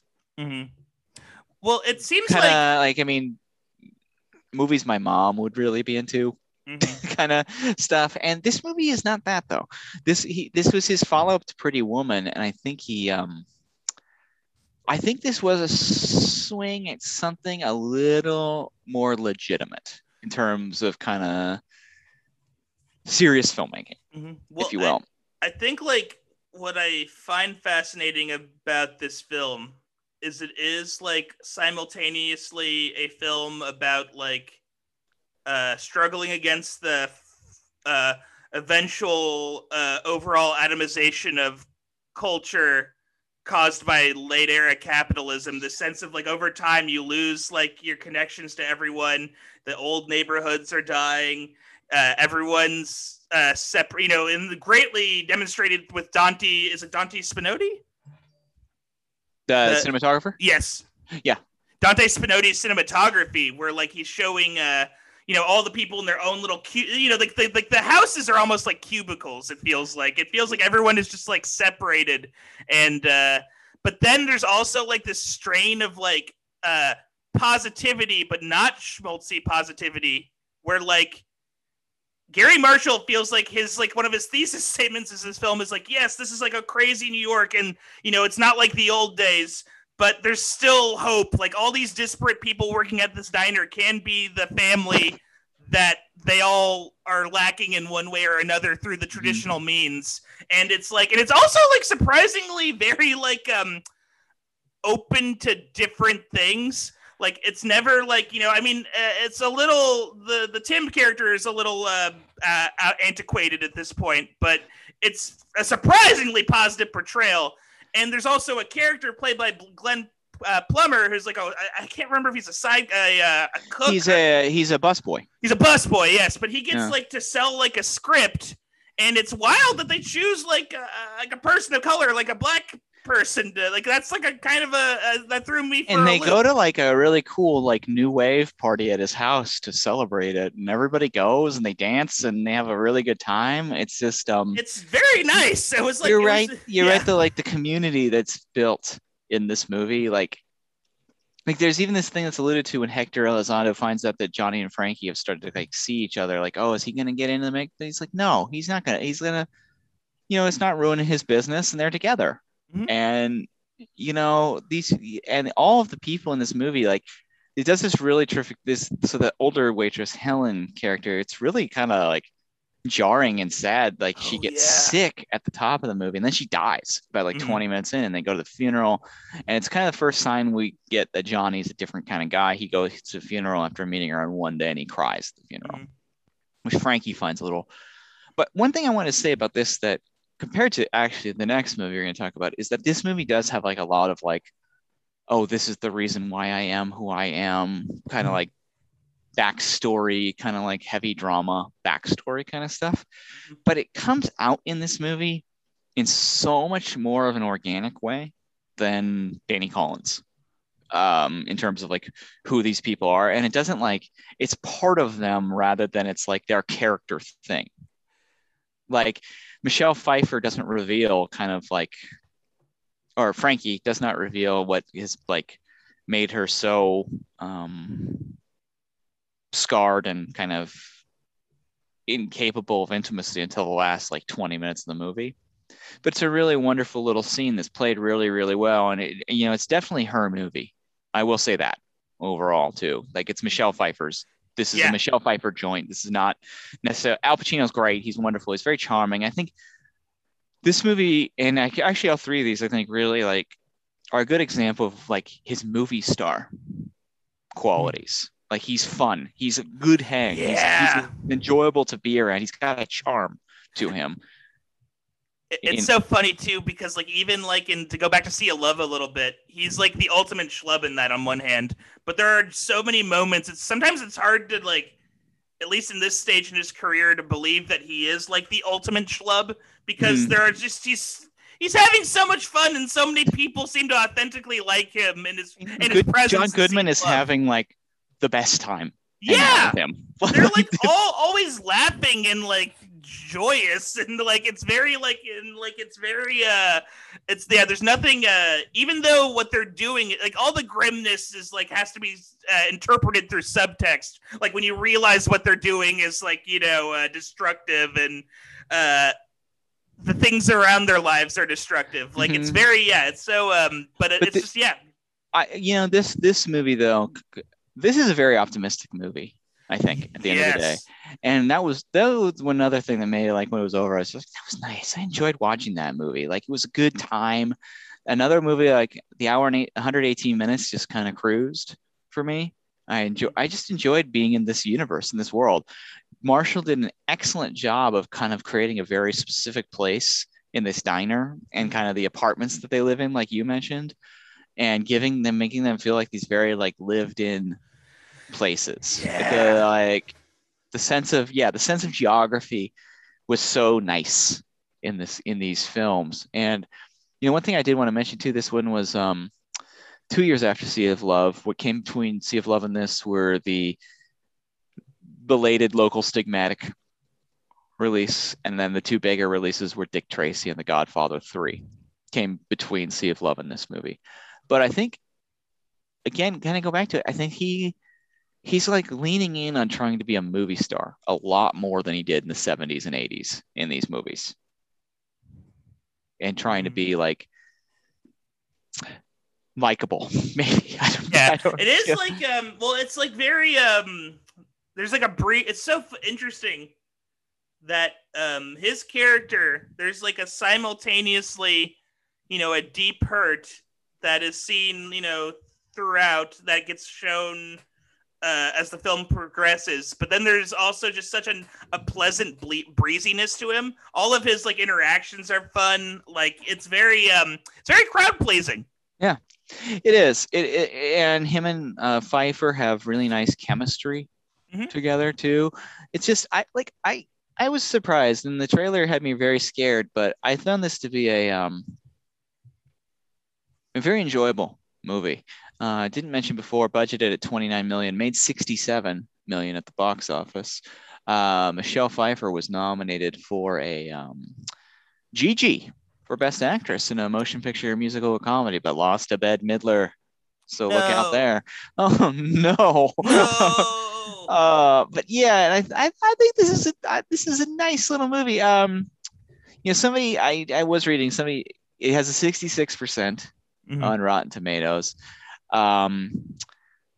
It definitely, I don't know, have you ever seen Marty with Ernest Borgnine? I actually have not. Okay, that's like kind of similar, kind of like New York regular folks trying to find love and make it in the city kind of movie.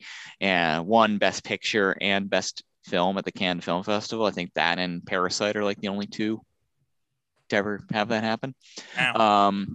But one thing that did cross my mind while I was watching this was I was kind of surprised that Mike Nichols didn't direct this movie.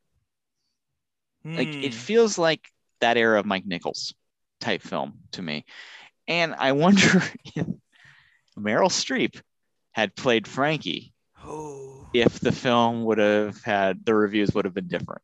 Even though Michelle Pfeiffer's really, really good in the movie, I think she's terrific and I wouldn't replace her, but I'm just curious, like if you had it Pacino, Streep in a Mike Nichols movie with the same script, basically, would it have been a little more well received? Because Gary Marshall wasn't known as being like a tourist. He was more of a crowd pleaser type director. I think there would be some noticeable differences. I do think that Meryl probably could have gotten like an Oscar nom out of it. Yeah. I think the movie also, I feel like Gary Marshall, there's like a sentimentality to Gary Marshall that actually benefits this film, weirdly enough. It dulls it in a way that's actually, I appreciate. Like, I like how positive it is, especially like, it's a nice like pick me up after watching Sea of Love. But I also think that like perhaps there'd be a little more nuance. Like there's a very like, this movie feels very old fashioned and very nostalgic for like an earlier time. You even see that a bit with Al Pacino's character. Like there's like a very like he just feels like old school because like I think like the way that like he's like asking her out too like over and over again. It's very like stickball with the boys. Oh, it's super stickball. It's very like, yeah. Well, it's like, and they have that scene too with like all those old people in the diner where it's like, things were different. But then what's interesting is like it's reverent for the past, but it's also optimistic about the future because like the old guy at the diner's like, my daughter-in-law wants me to call her Miss, and I'll do that because I want to see my grandkids. Like there's like this acceptance of the modern. Yeah, well, it takes a second. Like even when Al Pacino finds out that Nathan Lane's gay, he's like at first like, oh, okay, fine, yeah, great. Yeah, and it's like, and it's funny because like it's so, on one hand it's very like I think it's both old. Of the, it's old fat. It definitely wouldn't fly now, but at this in like in 1991, I'm sure, because I mean, there's even a part where like they show Nathan Lane spooning with his boyfriend in bed, like when they're doing those montages. That shit's so good. The sleeping scene, but I don't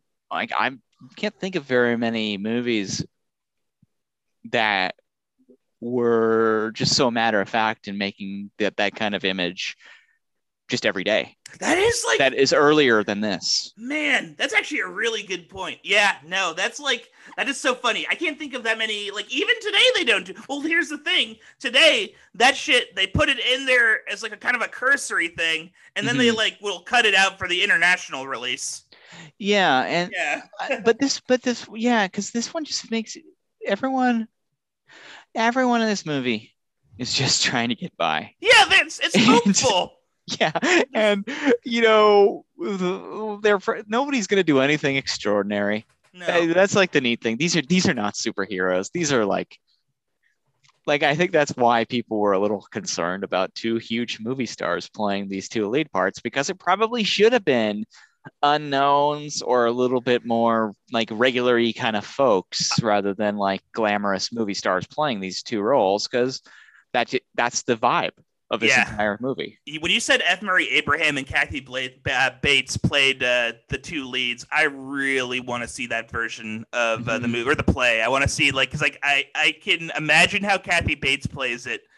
F. Murray Abraham to me always comes off as such an erudite individual that like I cannot. I want to see his, but then we've seen him play rough and tough people in earlier roles like Scarface and Serpico. Yeah.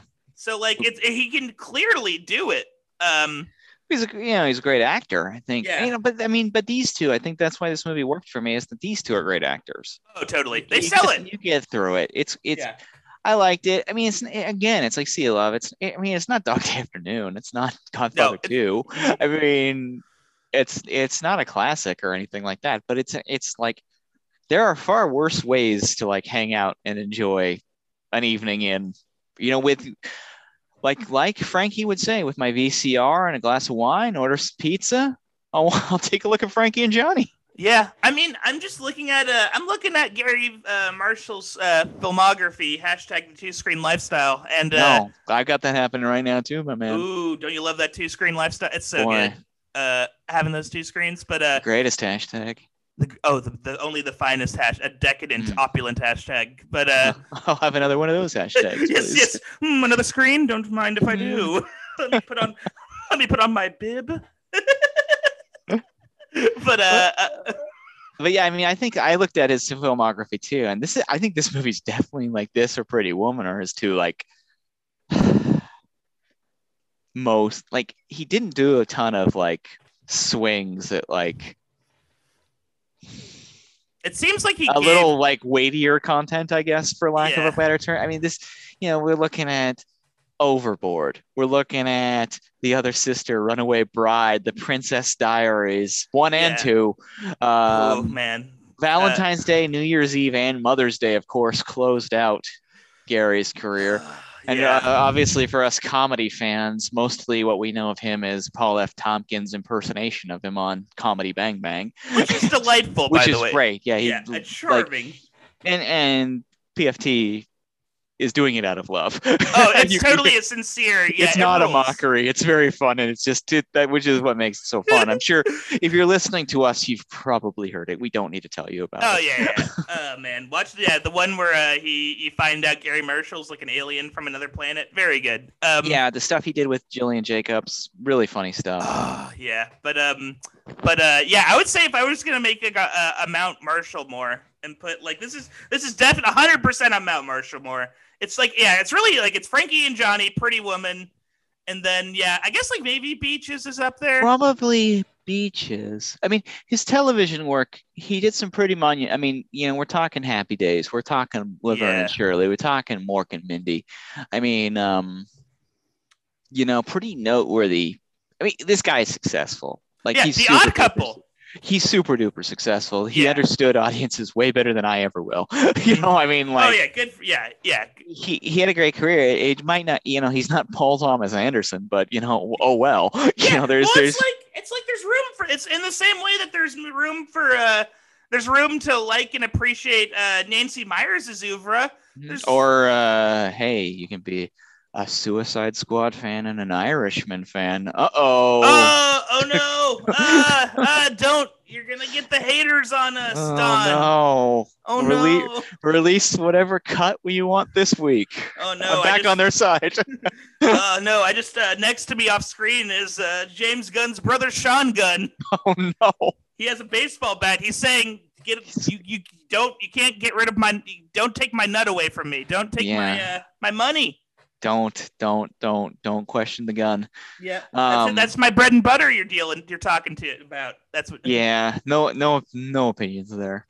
No opinions. No opinions. But yeah, I think like there's a place for everything, and but I do miss like, both Frankie and Johnny and Sea of Love really are like key late '80s, early '90s styled movies, and I realize, and it's probably because I grew up. I was like 9, 10, 11, 12 years old in this time period. So these were the kind of movies that like my parents were renting and they were on in the background. And I was kind of just discovering, that's what adults do. So there is kind of like a golden age of like nostalgia feel, but I do like the, and we're going to get to this in a moment with the next film, the pacing of both this and Sea of Love is just more in my wheelhouse than modern pacing. I think. When it comes to movies, like I like the way that both these movies have these like lived in moments. Like you brought up the scene with William Hickey where they're trying to write the poem in Sea of Love. I think that in a modern movie they would just have the poem and it would never be shown to them trying to write a stupid poem. Like it would just be like, we did it, we're moving on, because the main plot's with this the sting operation. That is, but like having them write the poem, these drunk cops, you're like, I know them better now. I like them more. This is a telling scene, and you get a ton of that in Frankie and Johnny too. Yeah, like these films have demonstrate the the necessity for texture. Yeah. Like you need like to be able It's a great to way like, of putting it. Yeah, like it's like so many films nowadays feel so like glossy and smooth. Like it feels like it's like watching a modern movie is kind of like eating at a Chipotle, where everything is like fucking chrome and clean, and you know it's only the right the necessary amount of metal needed. Plot affectations are serving instead of like actual character development. Yeah. And you lose the love in the process. Well, they become empty, sterile. Like, I mean, that's what you're saying about the texture, though. You can like we mentioned Al Pacino's crappy apartment in Sea of Love. He's got an equally crappy apartment in Frankie and Johnny, and it's great.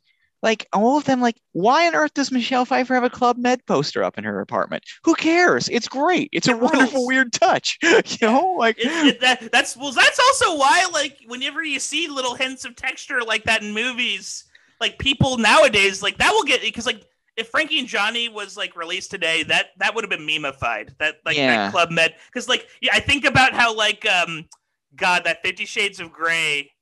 I think it was like either the second one or the third one, where like one of the characters, I think like Julian Gray, inexplicably has a poster for Chronicles of Riddick in his room.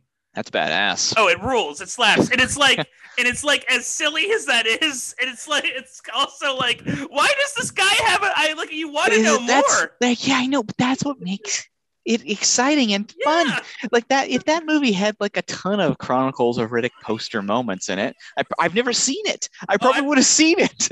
I would have 100. If like halfway through the movie you find out that the Julian Gray, you go into like, you think you're entering his pleasure dungeon. I don't know anything about the movie. Yeah, I know that's like, there's like, he has like pleasure dungeon or something. You think it's like no, it's like a pitch black Chronicles of Riddick. He's a huge Vin Diesel as. Well, Chronicles yeah, it's of like Riddick it's fan. about a guy who's like a sex freak who's also really into the cinematic universe of Vin Diesel. Those are his two passions, and they're competing with you. That's a movie to me. Oh man, that's so much. That's so good. He's like, after we whip each other, do you want to watch Triple X Part 2?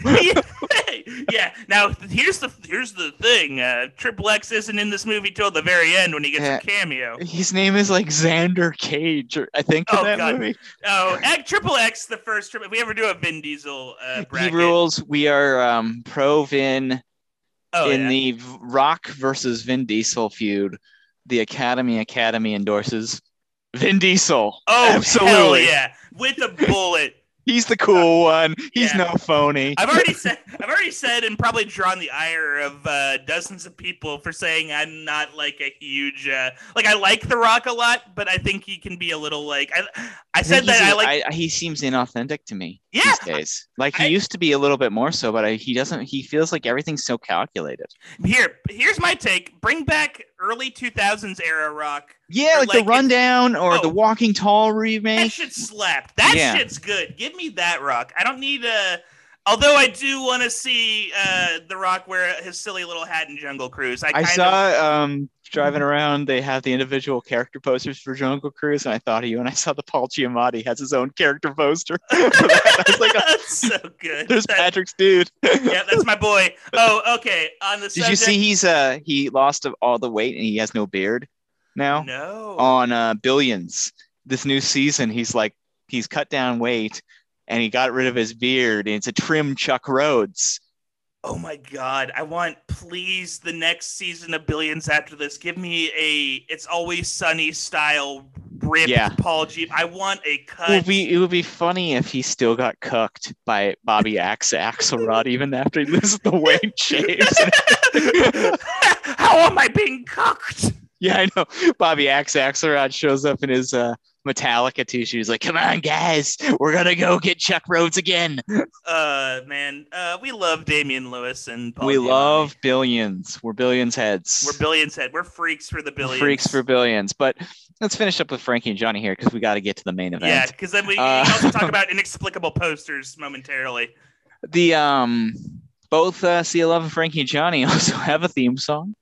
Yes. which another 90s thing that needs to be brought back. I know Pineapple Express tried it with hiring Huey Lewis to write a song called Pineapple Express, which I fully endorse. I love it. And I think more movies should have theme songs about the movie. It's funny that it's like, that movie has a theme song, and yet everyone associates Pineapple Express with Paper Planes because of that the MIA song. The trailer. Oh, Highlight Planes, yeah. Yeah, the trailer, which was it was good, but I mean, if you got Huey Lewis in the chamber, you fire some Huey Lewis. You can't. You got MIA is great. Oh, is he bringing the news? Even better. But I mean, I think much like Sea of Love, Frankie and Johnny, not too bad. I enjoyed it. Another trick up Al Pacino's sleeve, and he's good in the movie. He does star stuff. He gets some moments that are fun. He gets to dance. He gets to play sports. I don't think he's, again, the complications that we saw his characters have in the 70s oeuvre are a little bit weightier, a little bit deeper. And maybe, now that he's in his 50s, he's 51. By the time he did Frankie and Johnny, harder to get there, He's just enjoying being a movie star now, but he's such an enjoyable presence as a movie star. But this next one was new to me. This one came out in 2015. We've alluded to it a bit already in this episode, because I think, much like in the Geely, Jack and Jill, Dick Tracy episode, there was one movie that I think kind of stuck out in our text chain that we, when a movie is just purely enjoyable, like Frankie and Johnny or Sea of Love or Dick Tracy even, they're nice and there's things to say. But when there's a weird one, when you get hit hard with a movie like 2015's Danny Collins, written and directed by Dan Fogelman, and he is also the creator and mastermind behind This Is Us. Keep that in mind throughout this entire conversation. Budgeted at $10 million, made $10.8 million. This movie has also got in it Annette Bening, Jennifer Garner, Bobby Cannavale, Christopher Plummer, Nick Offerman. Who's the kid? Nicky. Josh Peck. Josh Peck, yeah. Who I think is one of these guys who emerged as a child star after I stopped caring about child stars. So he was new to me in this movie, but evidently he's quite famous. Yeah, I mean, he was by the time he was starring in Drake and Josh, I was already too old for that stuff. And then I remember he kind of tried to pivot, he made a pivot towards I'm going to be a real actor with the whackness. Oh, well, I saw he's playing Turner in the Disney Plus Turner and Hooch television series reboot. Boy, the halcyon era of entertainment right now, aren't we? You know what? All I can say is, get that nut, buddy. Get that money. Get that paper. I'm old enough to remember when the people who were involved in the original Turner and Hooch were embarrassed to be involved in the original Turner and Hooch. Can I tell you something, Don? I drove Lyft. I was driving a lot of Lyft last week. You drove Hooch, and he was an asshole. He was, total dick. Yeah, Hooch didn't tip. What a total celebrity. Totally, he really superstar treated you, and it just wasn't cool. Yeah. Oh, yeah. Total jerk. But I was driving Lyft, and the worst drive I did. Customer was nice, but I did a drive from Burbank to LAX. At 4:30, just peak traffic. Oh, totally in my foolish app. I followed my ways. Incredibly relatable content to everyone outside of Los Angeles. Oh yeah, incredibly. Oh, folks are just loving it. They love hearing about traffic in LA. They love it. Everyone's just. So you're on your Waze app. Oh yeah, I'm on my Waze app. I'm driving through. I'm on everyone's favorite street, La Brea. And look what I see, a huge poster, or a billboard rather, a huge billboard for Turner and Hooch. And it was my first time hearing about this Disney Plus. And for some reason, that was the straw that broke. I felt myself emotionally crumble. I almost drove his car right into a CVS. I seriously Seriously, but there was an abandoned Burger King. There was like a shut down Burger King, and I was like, I mean, I could like do this in a way that doesn't kill my passenger. Like, stop at Taco Bell and order $25 worth of food because it doesn't matter. Oh God, it was just like it was just truly like a moment where like God might be dead. Like nothing's real. Like we're all dust. We're getting to this point where they're reboot. I mean, we're gonna get a Danny Collins reboot in 10 years. Who knows? Don't. Let's hope not. Jeez. I mean, okay, only if it stars Anthony Ippolito. Yeah, as the titular Danny Collins. So insane. So if you don't know the story of this movie, aging 1970s rocker Danny Collins is a hard living guy. He's still living. He's still doing it. He's got a lot of money. He's living his life. This is hard to explain because the way this story turns on a dime on what matters is hard to like. What matters at the top of this movie in Danny Collins' life to get him started on his change does not matter at all at the end of this movie. So, and also just keep in mind that in this world, it's like Metalocalypse, where inexplicably a metal band is the most popular. Like everyone knows who Danny Collins is. Danny Collins is like he's like Bob Dylan crossed with Michael Jackson in terms of popularity. Except he sounds like sub Tom Jones or Neil Diamond. Like not it a crooner.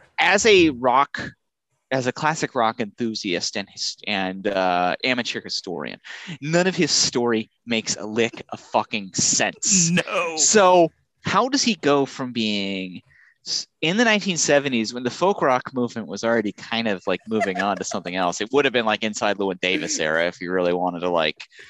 If you want actually a real movie about that era, watch Inside Llewyn Davis. But it doesn't make sense how he went from being this folk rocker who was admired by John Lennon to this cheesy ass, like sub Vegas singer who's inexplicably also super duper popular. And he's like Tom Jones or Neil Diamond, I think Neil Diamond is the closest proximity to him, but I also don't believe for a second, and in terms of the career wise, Neil Diamond was already different points in his career, 1-to-1. John Lennon. So the entire crux of this thing is that Danny's manager, Frank Grubman, played by the great Christopher Plummer, yes, gives Danny this 40-year-old undelivered letter that God only knows how he found it or where the fuck it came from. It doesn't matter. That is a letter that John Lennon wrote to Danny Collins after reading an article about Danny Collins in this fake Rolling Stone magazine that Nick Offerman, doing a sub Philip Seymour Hoffman and Almost Famous impression, works for in a flashback. Whew. Oh, wow. Yeah, out of breath describing just that. That's the first 15 minutes of this movie. Yeah. Also, the gall of Dan Fogelman to be like, yes, my character Danny Collins is, of course, beloved by John Lennon. Well, so then we'll cut to the end. It's all this weird true story that it has nothing to do with anything at all. It's just like Dan Fogelman read one story about a guy who had a letter to a folk singer who had found out there was a misdelivered letter fan letter from John Lennon that he didn't get. And that's the entire impetus for this movie. Like none of the rest of this is a true story at all. Then, so Danny, after reading the letter, decides, wait a second, I'm done. What is his song, Hey Baby Doll, which Al Pacino sings, and it's a fucking nightmare. It's so bad. It sucks so hard. Sucks, and all these older ladies like love it so much. They're always like very robotically waving their hands. It's clear it's like supposed to be Sweet Caroline. Is the impression that I get from it. Yeah, but totally. Sweet Caroline is like, this makes Sweet Caroline the greatest song ever written comparatively. This makes Sweet Caroline look like the fucking ring cycle. And obviously Al Pacino is an actor of great talents and skills in many things. Yeah. There's a reason he's not Meryl Streep. No. When it comes to the singing. If he had been in Mamma Mia, there probably would have been some laughs in the same vein that Pierce Brosnan got some laughs about Al's singing abilities. Yeah, he would. Yeah. Well, because Al doesn't fake it. And I want to get this clear. Al's very charming as Danny in this movie. He's very fun and he's having a good time. It's not a role that Al's had, in my opinion. Although you said you thought it was the closest thing closest proximity is is playing Al Pacino in Jack and Jill. I think it might just be like a matter of age, but I think there's also like this weird heightened sense of like Al Pacino is great. And here's my take. I like Al Pacino and Jack and Jill. I think he's Me too. I think he's funny. Yeah, I think he's doing that, and I think he's like tapping into that same well of just like I'm gonna be really wacky and like over the top, and let's see if I can let's see how close to Beetlejuice I can dress like. Let's see if I can. And he does. There is a suit that legit just looks like the fucking Beetlejuice suit that he wears. It's like the final. Don't mind suit if I do. Oh man! Also, another similarity to Jack and Jill is the brazen marketing or advert. Like the Hilton gets name dropped so much. Yeah. Apparently, the Hilton is like the best place on earth. All right, so I'm going to cruise through this real quick here, and then we can talk about these individual moments. Danny quits his tour. He moves to a Hilton hotel in New Jersey to be closer to his grown son, Tom Donnelly, who he's never met. His large adult son, Tom Donnelly, played by Bobby Cannavale, who is married to Samantha, played by Jennifer Garner, and they have a 7-year-old daughter who is named Hope. I'm going to run through a few attributes about these three people right now, real quick. After I go through the rest of the story of the movie, we'll let this sink in. Tom is a construction worker, but also secretly has a rare form of leukemia that he might be dying of. Samantha, his wife, is a housewife who seems pleasant, but is having a very difficult pregnancy that leaves her at bed rest by the end of the movie. And their 7-year-old daughter, Hope, is not just precocious, but has a high-level ADHD. Everybody's got a thing. Yeah, and the way they talk about her ADHD in hushed tones is it's like she has leukemia. There is a subplot where they go to some cultish school that Danny is going to pay for her with Colonel Kurtz. I forget his name. His name was Mr. Kurtz. It's like Marlon Brando leading a cult at the end of Apocalypse Now. Nah, it's the dude from Jag. Nice try. And who tries to be funny, but I would be like, get my kid out of here. This guy's a freak. Oh, the school sucks. It all sucks. Yeah, they're gonna learn climbing ladders. It's insane. Are they training for the Hunger Games? What the fuck is happening? You gotta learn how Apple computers work, and you gotta learn how at Jungle Gym you do all the moves. Yeah, you're gonna become the next Enda, like Enda's game. But yeah, as you would expect, Danny tries to reconnect with his family, become more of a regular guy, not just a rock star. He meets Mary, who is the manager of the hotel, who's played by completely wasted Annette Bening. There is a young woman, Jamie, who is the assistant there, who he's trying to set up with the guy who parks his car, Nikki Ernst, who's played by the aforementioned Josh Peck. And it just kind of gets wilder to the point where we thought when this movie started, it was going to be about an artist rediscovering what it meant to be an artist and maybe writing songs. But what it turns into is a family drama and then a cancer drama. And the last 20 minutes of this movie are all about Al and Bobby dealing with if Tom's going to die of leukemia. Where does this come from? Is this the epitome? Is this the ultimate hat-on-hat situation? It is just. Could any one of these things made for a fine 95-minute movie? Probably. Yeah, you have to expect Christopher Plummer to be like, "Oh, by the way, I have a rare, fatal form of gout." That is. Yeah, or Jennifer Garner to reveal, I have another issue. I'm a war criminal. Yeah, I was the lady that put everyone in a human pyramid in the Iraq War. Christopher Plummer is I'm was the famous bank robber who disappeared. Yeah. Oh, I know what you're talking about. I'm forgetting his name. Yeah. Man. It's just, it could be, everything is possible in this movie. It's and then at the end, they're there's only one cure for Bobby's leukemia, and it's on Mars. We got to go to Mars as a family on this spaceship, and Jeff Bezos is the pilot. This is just crazy. And this movie to get back to the two we talked about before, in particular, Frankie and Johnny, you don't need to be crazy to tell a human story. You just need to be human. And this is just a series of affectations that all these people do. And you've cast a bunch of good actors in the hopes that it can kind of like, you can fake it through, but they can only do what they can do. Yeah. And I think like my two favorite scenes in the movie, the scene on the tour bus with Bobby Cannavale and Al, where they're just having a quiet conversation. And then the final scene I thought was pretty effective in the film, where they're waiting for Bobby's cancer diagnosis. But the weirdest thing about it is this movie I thought was about this letter from John Lennon, like making music. None of it matters. Like none of it matters. Like the entire jumping off point, the entire thing, this was based on a true story of he doesn't care about, because he's getting into these like TV tropes, which like his show, just hat on hat of issues and drama and plot and not, okay, you can easily make a movie about an artist who's sold out, who wants to find themselves again. There's one movie. You could easily make a movie about a guy who's been a bad dad trying to reconnect with his adult son. There's another movie. Yeah. You can easily just do a weird comedy at this hotel. Yeah. There's another movie.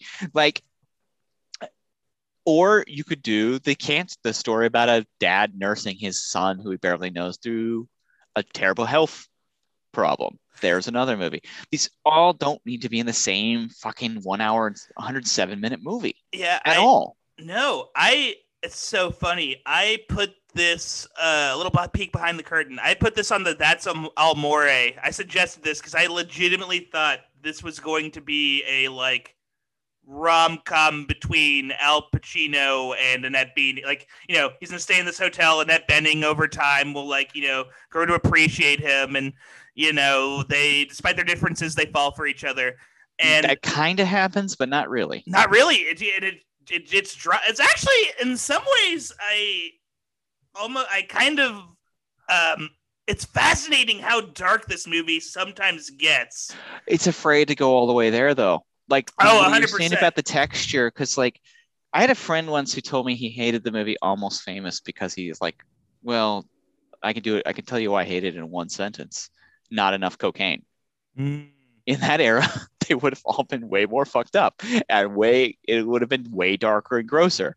And if you want to make it truthful, this movie probably should have been way darker and grosser. But it's written by a guy who's very like, this Fogelman. He knows what he's doing. He knows how to like play the strings. Like that's why I was emotional at the end of this movie for no apparent reason. But no, there's no like imagine like what if the Safdie brothers had directed this movie? Oh man, that would be such a different movie. Mm-hmm. That would be so insane. I would like it. I think here's the thing too. The Safdie brothers are better at juggling multiple plots in an entertaining way, at least seemingly, than Dan Fogelman.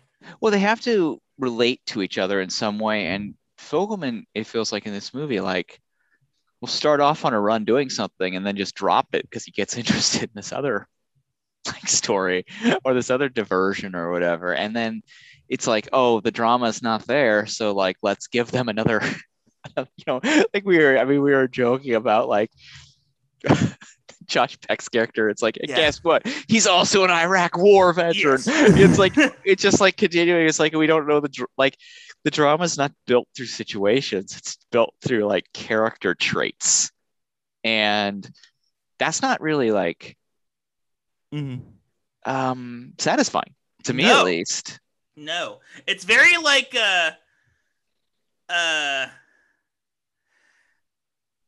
what am I trying to say? There's something super glossy about this film, and it's way too slick. It's just way too slick. Yeah, and it's trying to like, and I think here's my problem too is like, it's funny because like on one hand Dan Fogelman is doing all these things. He has cocaine. he has all these, but he can't escape like that.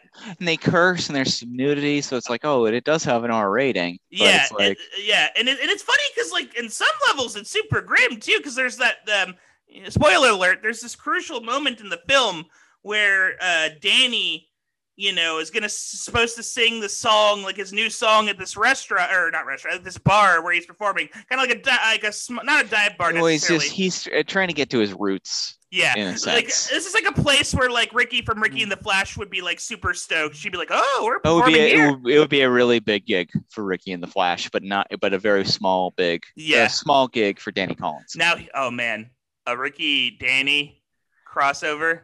Oh, give it to me. Give it to me. Because the best part of this movie is Danny. Like Al's fun. Al's really fun in this movie. Oh yeah, he's incredible. You're saying about the grim stuff. No, but club. But the thing is, like, he has this grim. They on one hand, they're willing to like have Danny Collins fail and like revert back to his old self and fall off the bandwagon and snort cocaine again out of a cross, of course, of very intense. But the thing is that Dan Fogelman cannot escape the schmaltziness. He can't escape. There's still this like treacly. And it's treacly in a way that I do not personally enjoy. Because, like, Frankie and Johnny, that's a schmaltzy movie a little bit. But they do it in a way that feels personable and relatable. It feels a little more earned. Yeah. It's organic in how it goes. Danny never changes. Here's the thing. Danny fucking stays the same, doesn't pay for anything, gets to have the happy ending in the end. Because he, like, took notes at one doctor's appointment. Yeah, well, it's also because he has like trillions of dollars and will like it's insane. Like, it's so modern. That goes back to almost what you were saying about capitalism. It's like Danny's fine. Yeah, Danny's going to be fine. All he has to do is go back on tour again, and he can have his house with elevators and like Mercedes that he can give away. Yeah, and the sugar mama he can support or whatever. Like his weird, all that stuff with like Sophie was so weird, and like and it's so frustrating. I hate it when a movie they feel like they have to make Sophie more of a bad guy to like make Danny seem slightly more like relatable or like. Or like sympathetic. They want to try to make Danny, because like you have Danny Collins marrying this like European supermodel essentially, and that's not a good optic. So the movie solution for that is but the supermodel also does coke and is and cheats on Danny frequently. So actually it's fine.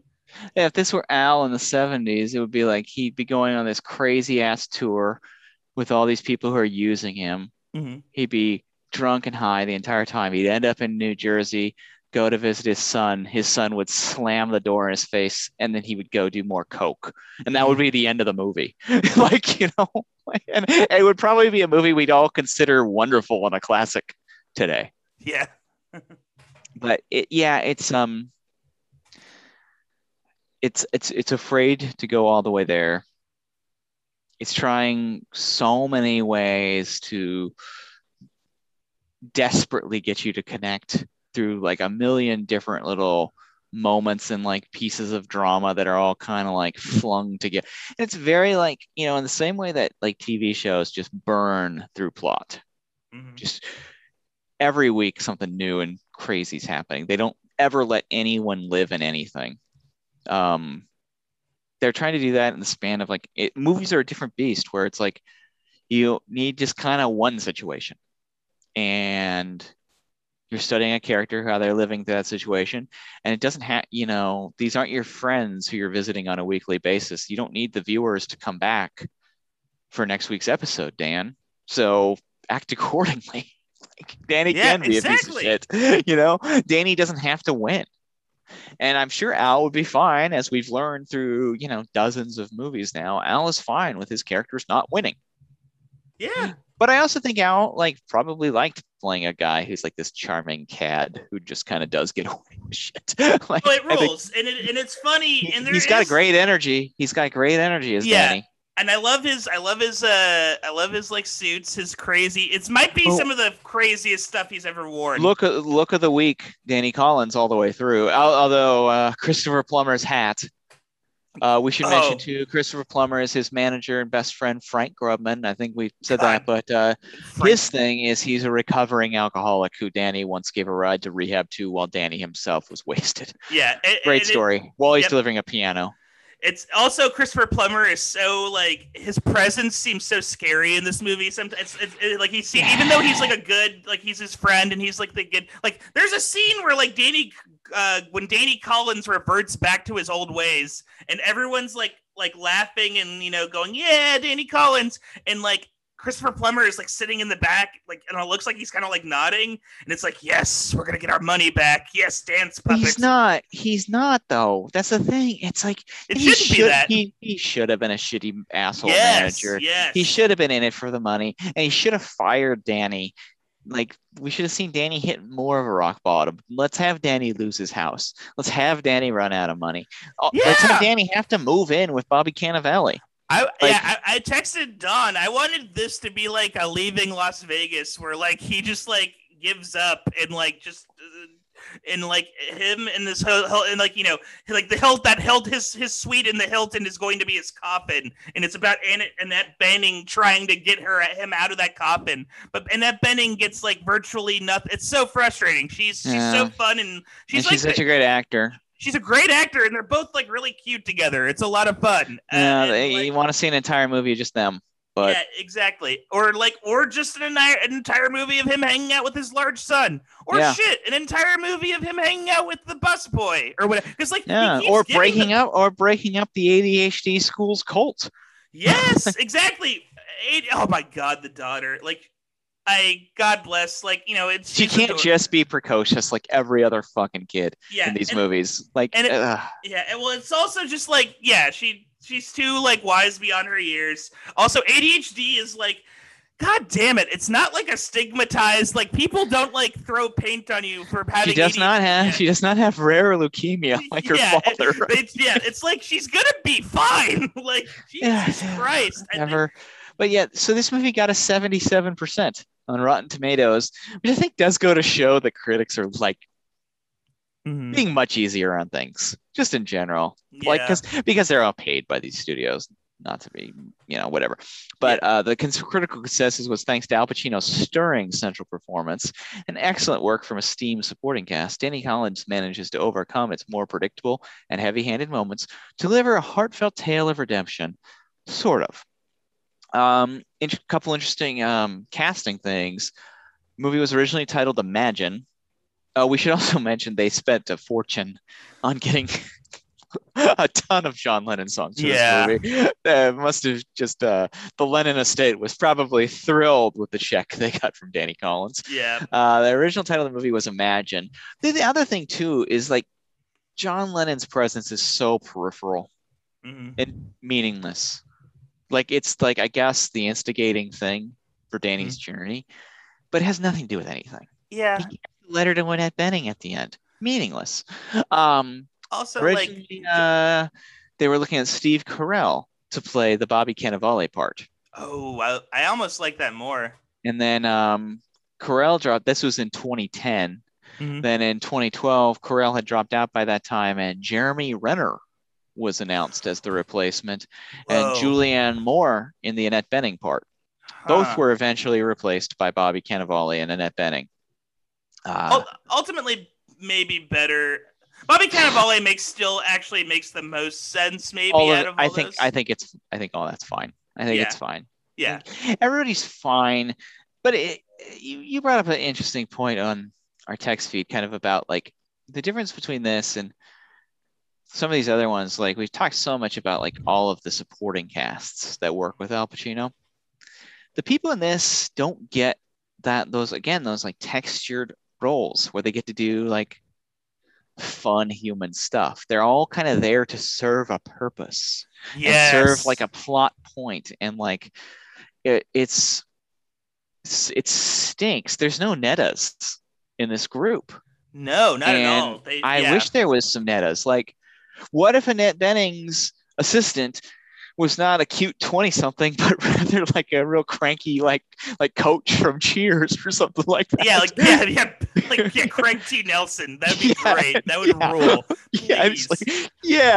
What if this Hilton is weird? I mean, well, and here's the twist. It's his character from Devil's Advocate. He just got out of prison, and then he's got to do like some like work release job at the Hilton. Yeah, I didn't kill my wife. Yeah, it was the devil. It was the devil. It was the devil. I work for him. He looks a lot like Danny Collins. Hear me out. He advocated for me, I swear. He's an attorney in this big place in New York. He's a swamp attorney.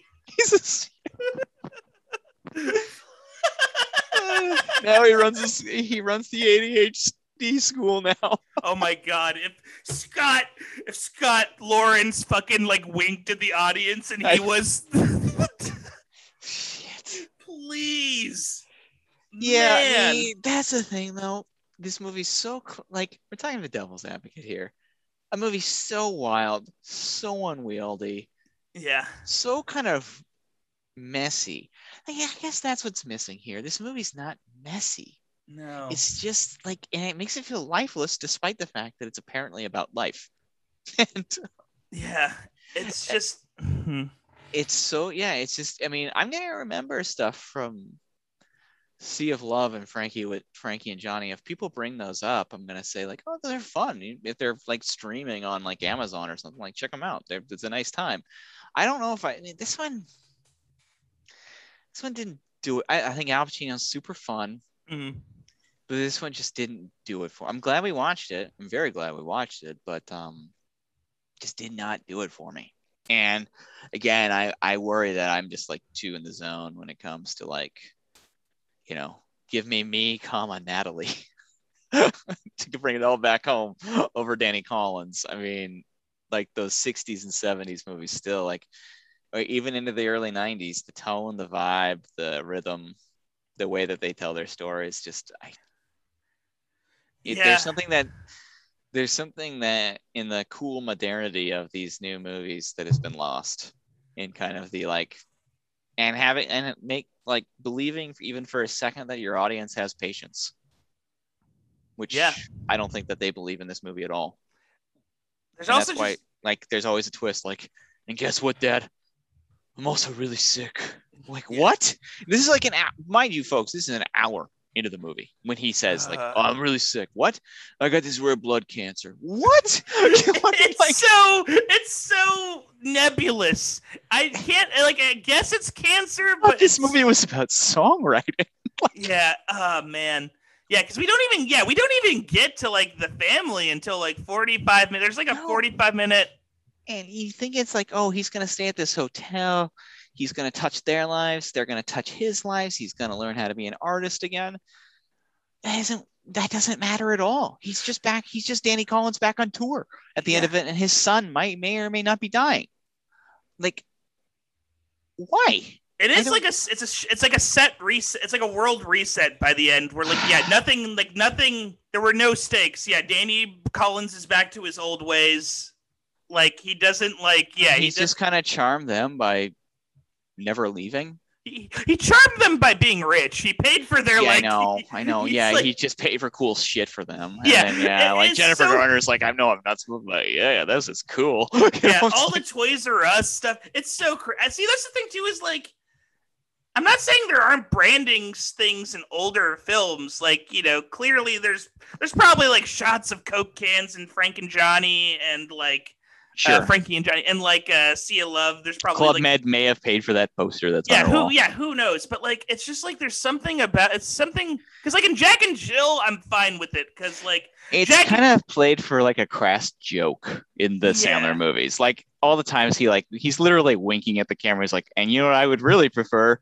A Subway sandwich. Exactly. Yeah, exactly. There's like at least a tacit acknowledgement of the crass commercialism in those films, but like with this, it's just like because this movie's not funny either. No, well, it's like they linger on the Perrier bottle, they linger on fucking. But it's also because it can't like. The second you see him drink the Perrier bottle, and they show it once, You're like, Ugh. oh, this is for a reason. And I immediately assumed, oh, he doesn't drink. There's some sort of issue there. And that, of course, was the thing. Yeah, but 100%. it's like, we're not stupid. The audiences are not dumb. Yeah. Don't, like, they're willing to go along with you if you give them a reason to. Like, basically. 100%. Also, not gonna lie, I legit thought he was gonna hit him over the head with that Perrier bottle at some point. Like, it seemed like the way that that character, just something about Christopher Plummer just reads. So, like, I mean, and all these actors in this movie are just too good. Oh, they're too good for it to be a complete like wash. But it's at worst they don't register. But to sum it up with this one, Al's great. The rest of this movie really was not for me. I mean, we'll just put it that way. Like, it just didn't. But you might, a lot of people seem to like it. A lot of people, thought it was more of a gem than we did. So if you feel like giving it a shot, definitely go for it. We'd love to hear if you think we're total dum-dums when it comes to the Danny Collins situation, the DCU. Yeah, the Danny Collins universe, yeah. But yeah, so next week, that's Al More. Next week, we'll hopefully be back to the regularly scheduled programming. If we're not, we might be watching City Hall. For all we know. I feel like Two Bits, City Hall. What other ones haven't we have to watch Revolution? I think now. Simone, yeah. Any of the ones that we had at Two for the Money. After I watched Danny Collins, they're like, "You want to watch Two for the Money next?" And I was like, "Kind of." Maybe, yeah. I am like, oh god, we could just totally, absolutely punish ourselves. Let us know, folks, if you're really digging this, or you're just like, you guys are 70% of the way there. Take it home. Yeah. Finish. Watch them all. Watch every single one. Every single one of them. Watch everyone. Just poison your blood. Watch all these movies. If we really want to know Al, and we do, we love him. Yeah. I guess to go back to where we started the show, we love Al. We're willing to go down some mediocre roads with him and still have a good time. He's fun in all of these. Yeah. To sum it up too, but I'm also going to say none of these should have been in the tournament. No, not at all. These are all minor Pacinos. Sea of Love is definitely the closest, if you ask me. You could probably switch out. I could see like where I guess you would put that with like the Scarecrow, that bracket. Maybe, yeah. But I think I think Sea of Love is Sea of Love career wise is a key Al Pacino movie. It symbolizes the start of his second wave. Definitely worth seeing. Frankie and Johnny, really a surprisingly strong, fun movie, and Danny Collins, a very weird one that probably should have been a TV series or something like that. Yeah, I feel like maybe been more satisfying. I have a question. Do you think Danny Collins is silly enough to like? I was imagining if this would work in like a you're watching it at a party, like a midnight movie setting, where like we're all kind of not enough. Yeah, second son gets leukemia. Yeah, that's true. Yeah, although in the room they do have that part where she's like, "I've got the cancer." Yeah, which is very Danny Collins. Very Danny Collins. Yeah, Danny Collins. A lot of Dan Fogelman cites Tommy Wiseau as one of his key inspirations for This Is Us. Yeah. Oh well, but next week we'll probably be back to our regular scheduled programming. So I'll just leave you with this. Hey, baby doll. Jesus H, he still got it. That's Nick Offerman. We didn't even go his insane fucking performance in this movie. Oh, we need you to come in and do some Nick Offerman things. Can you do that for us, Nick Offerman? I think so. I can do the Nick Offerman voice. Yeah. Can you come in? We don't need it much. Just we're gonna put a weird wig on you. Yeah. You're like a hippie version of Nick Offerman. I can do that. Jesus H. Yeah. I'm gonna eat some bacon. Very fun time. Yeah. We'll see y'all next week. Bye.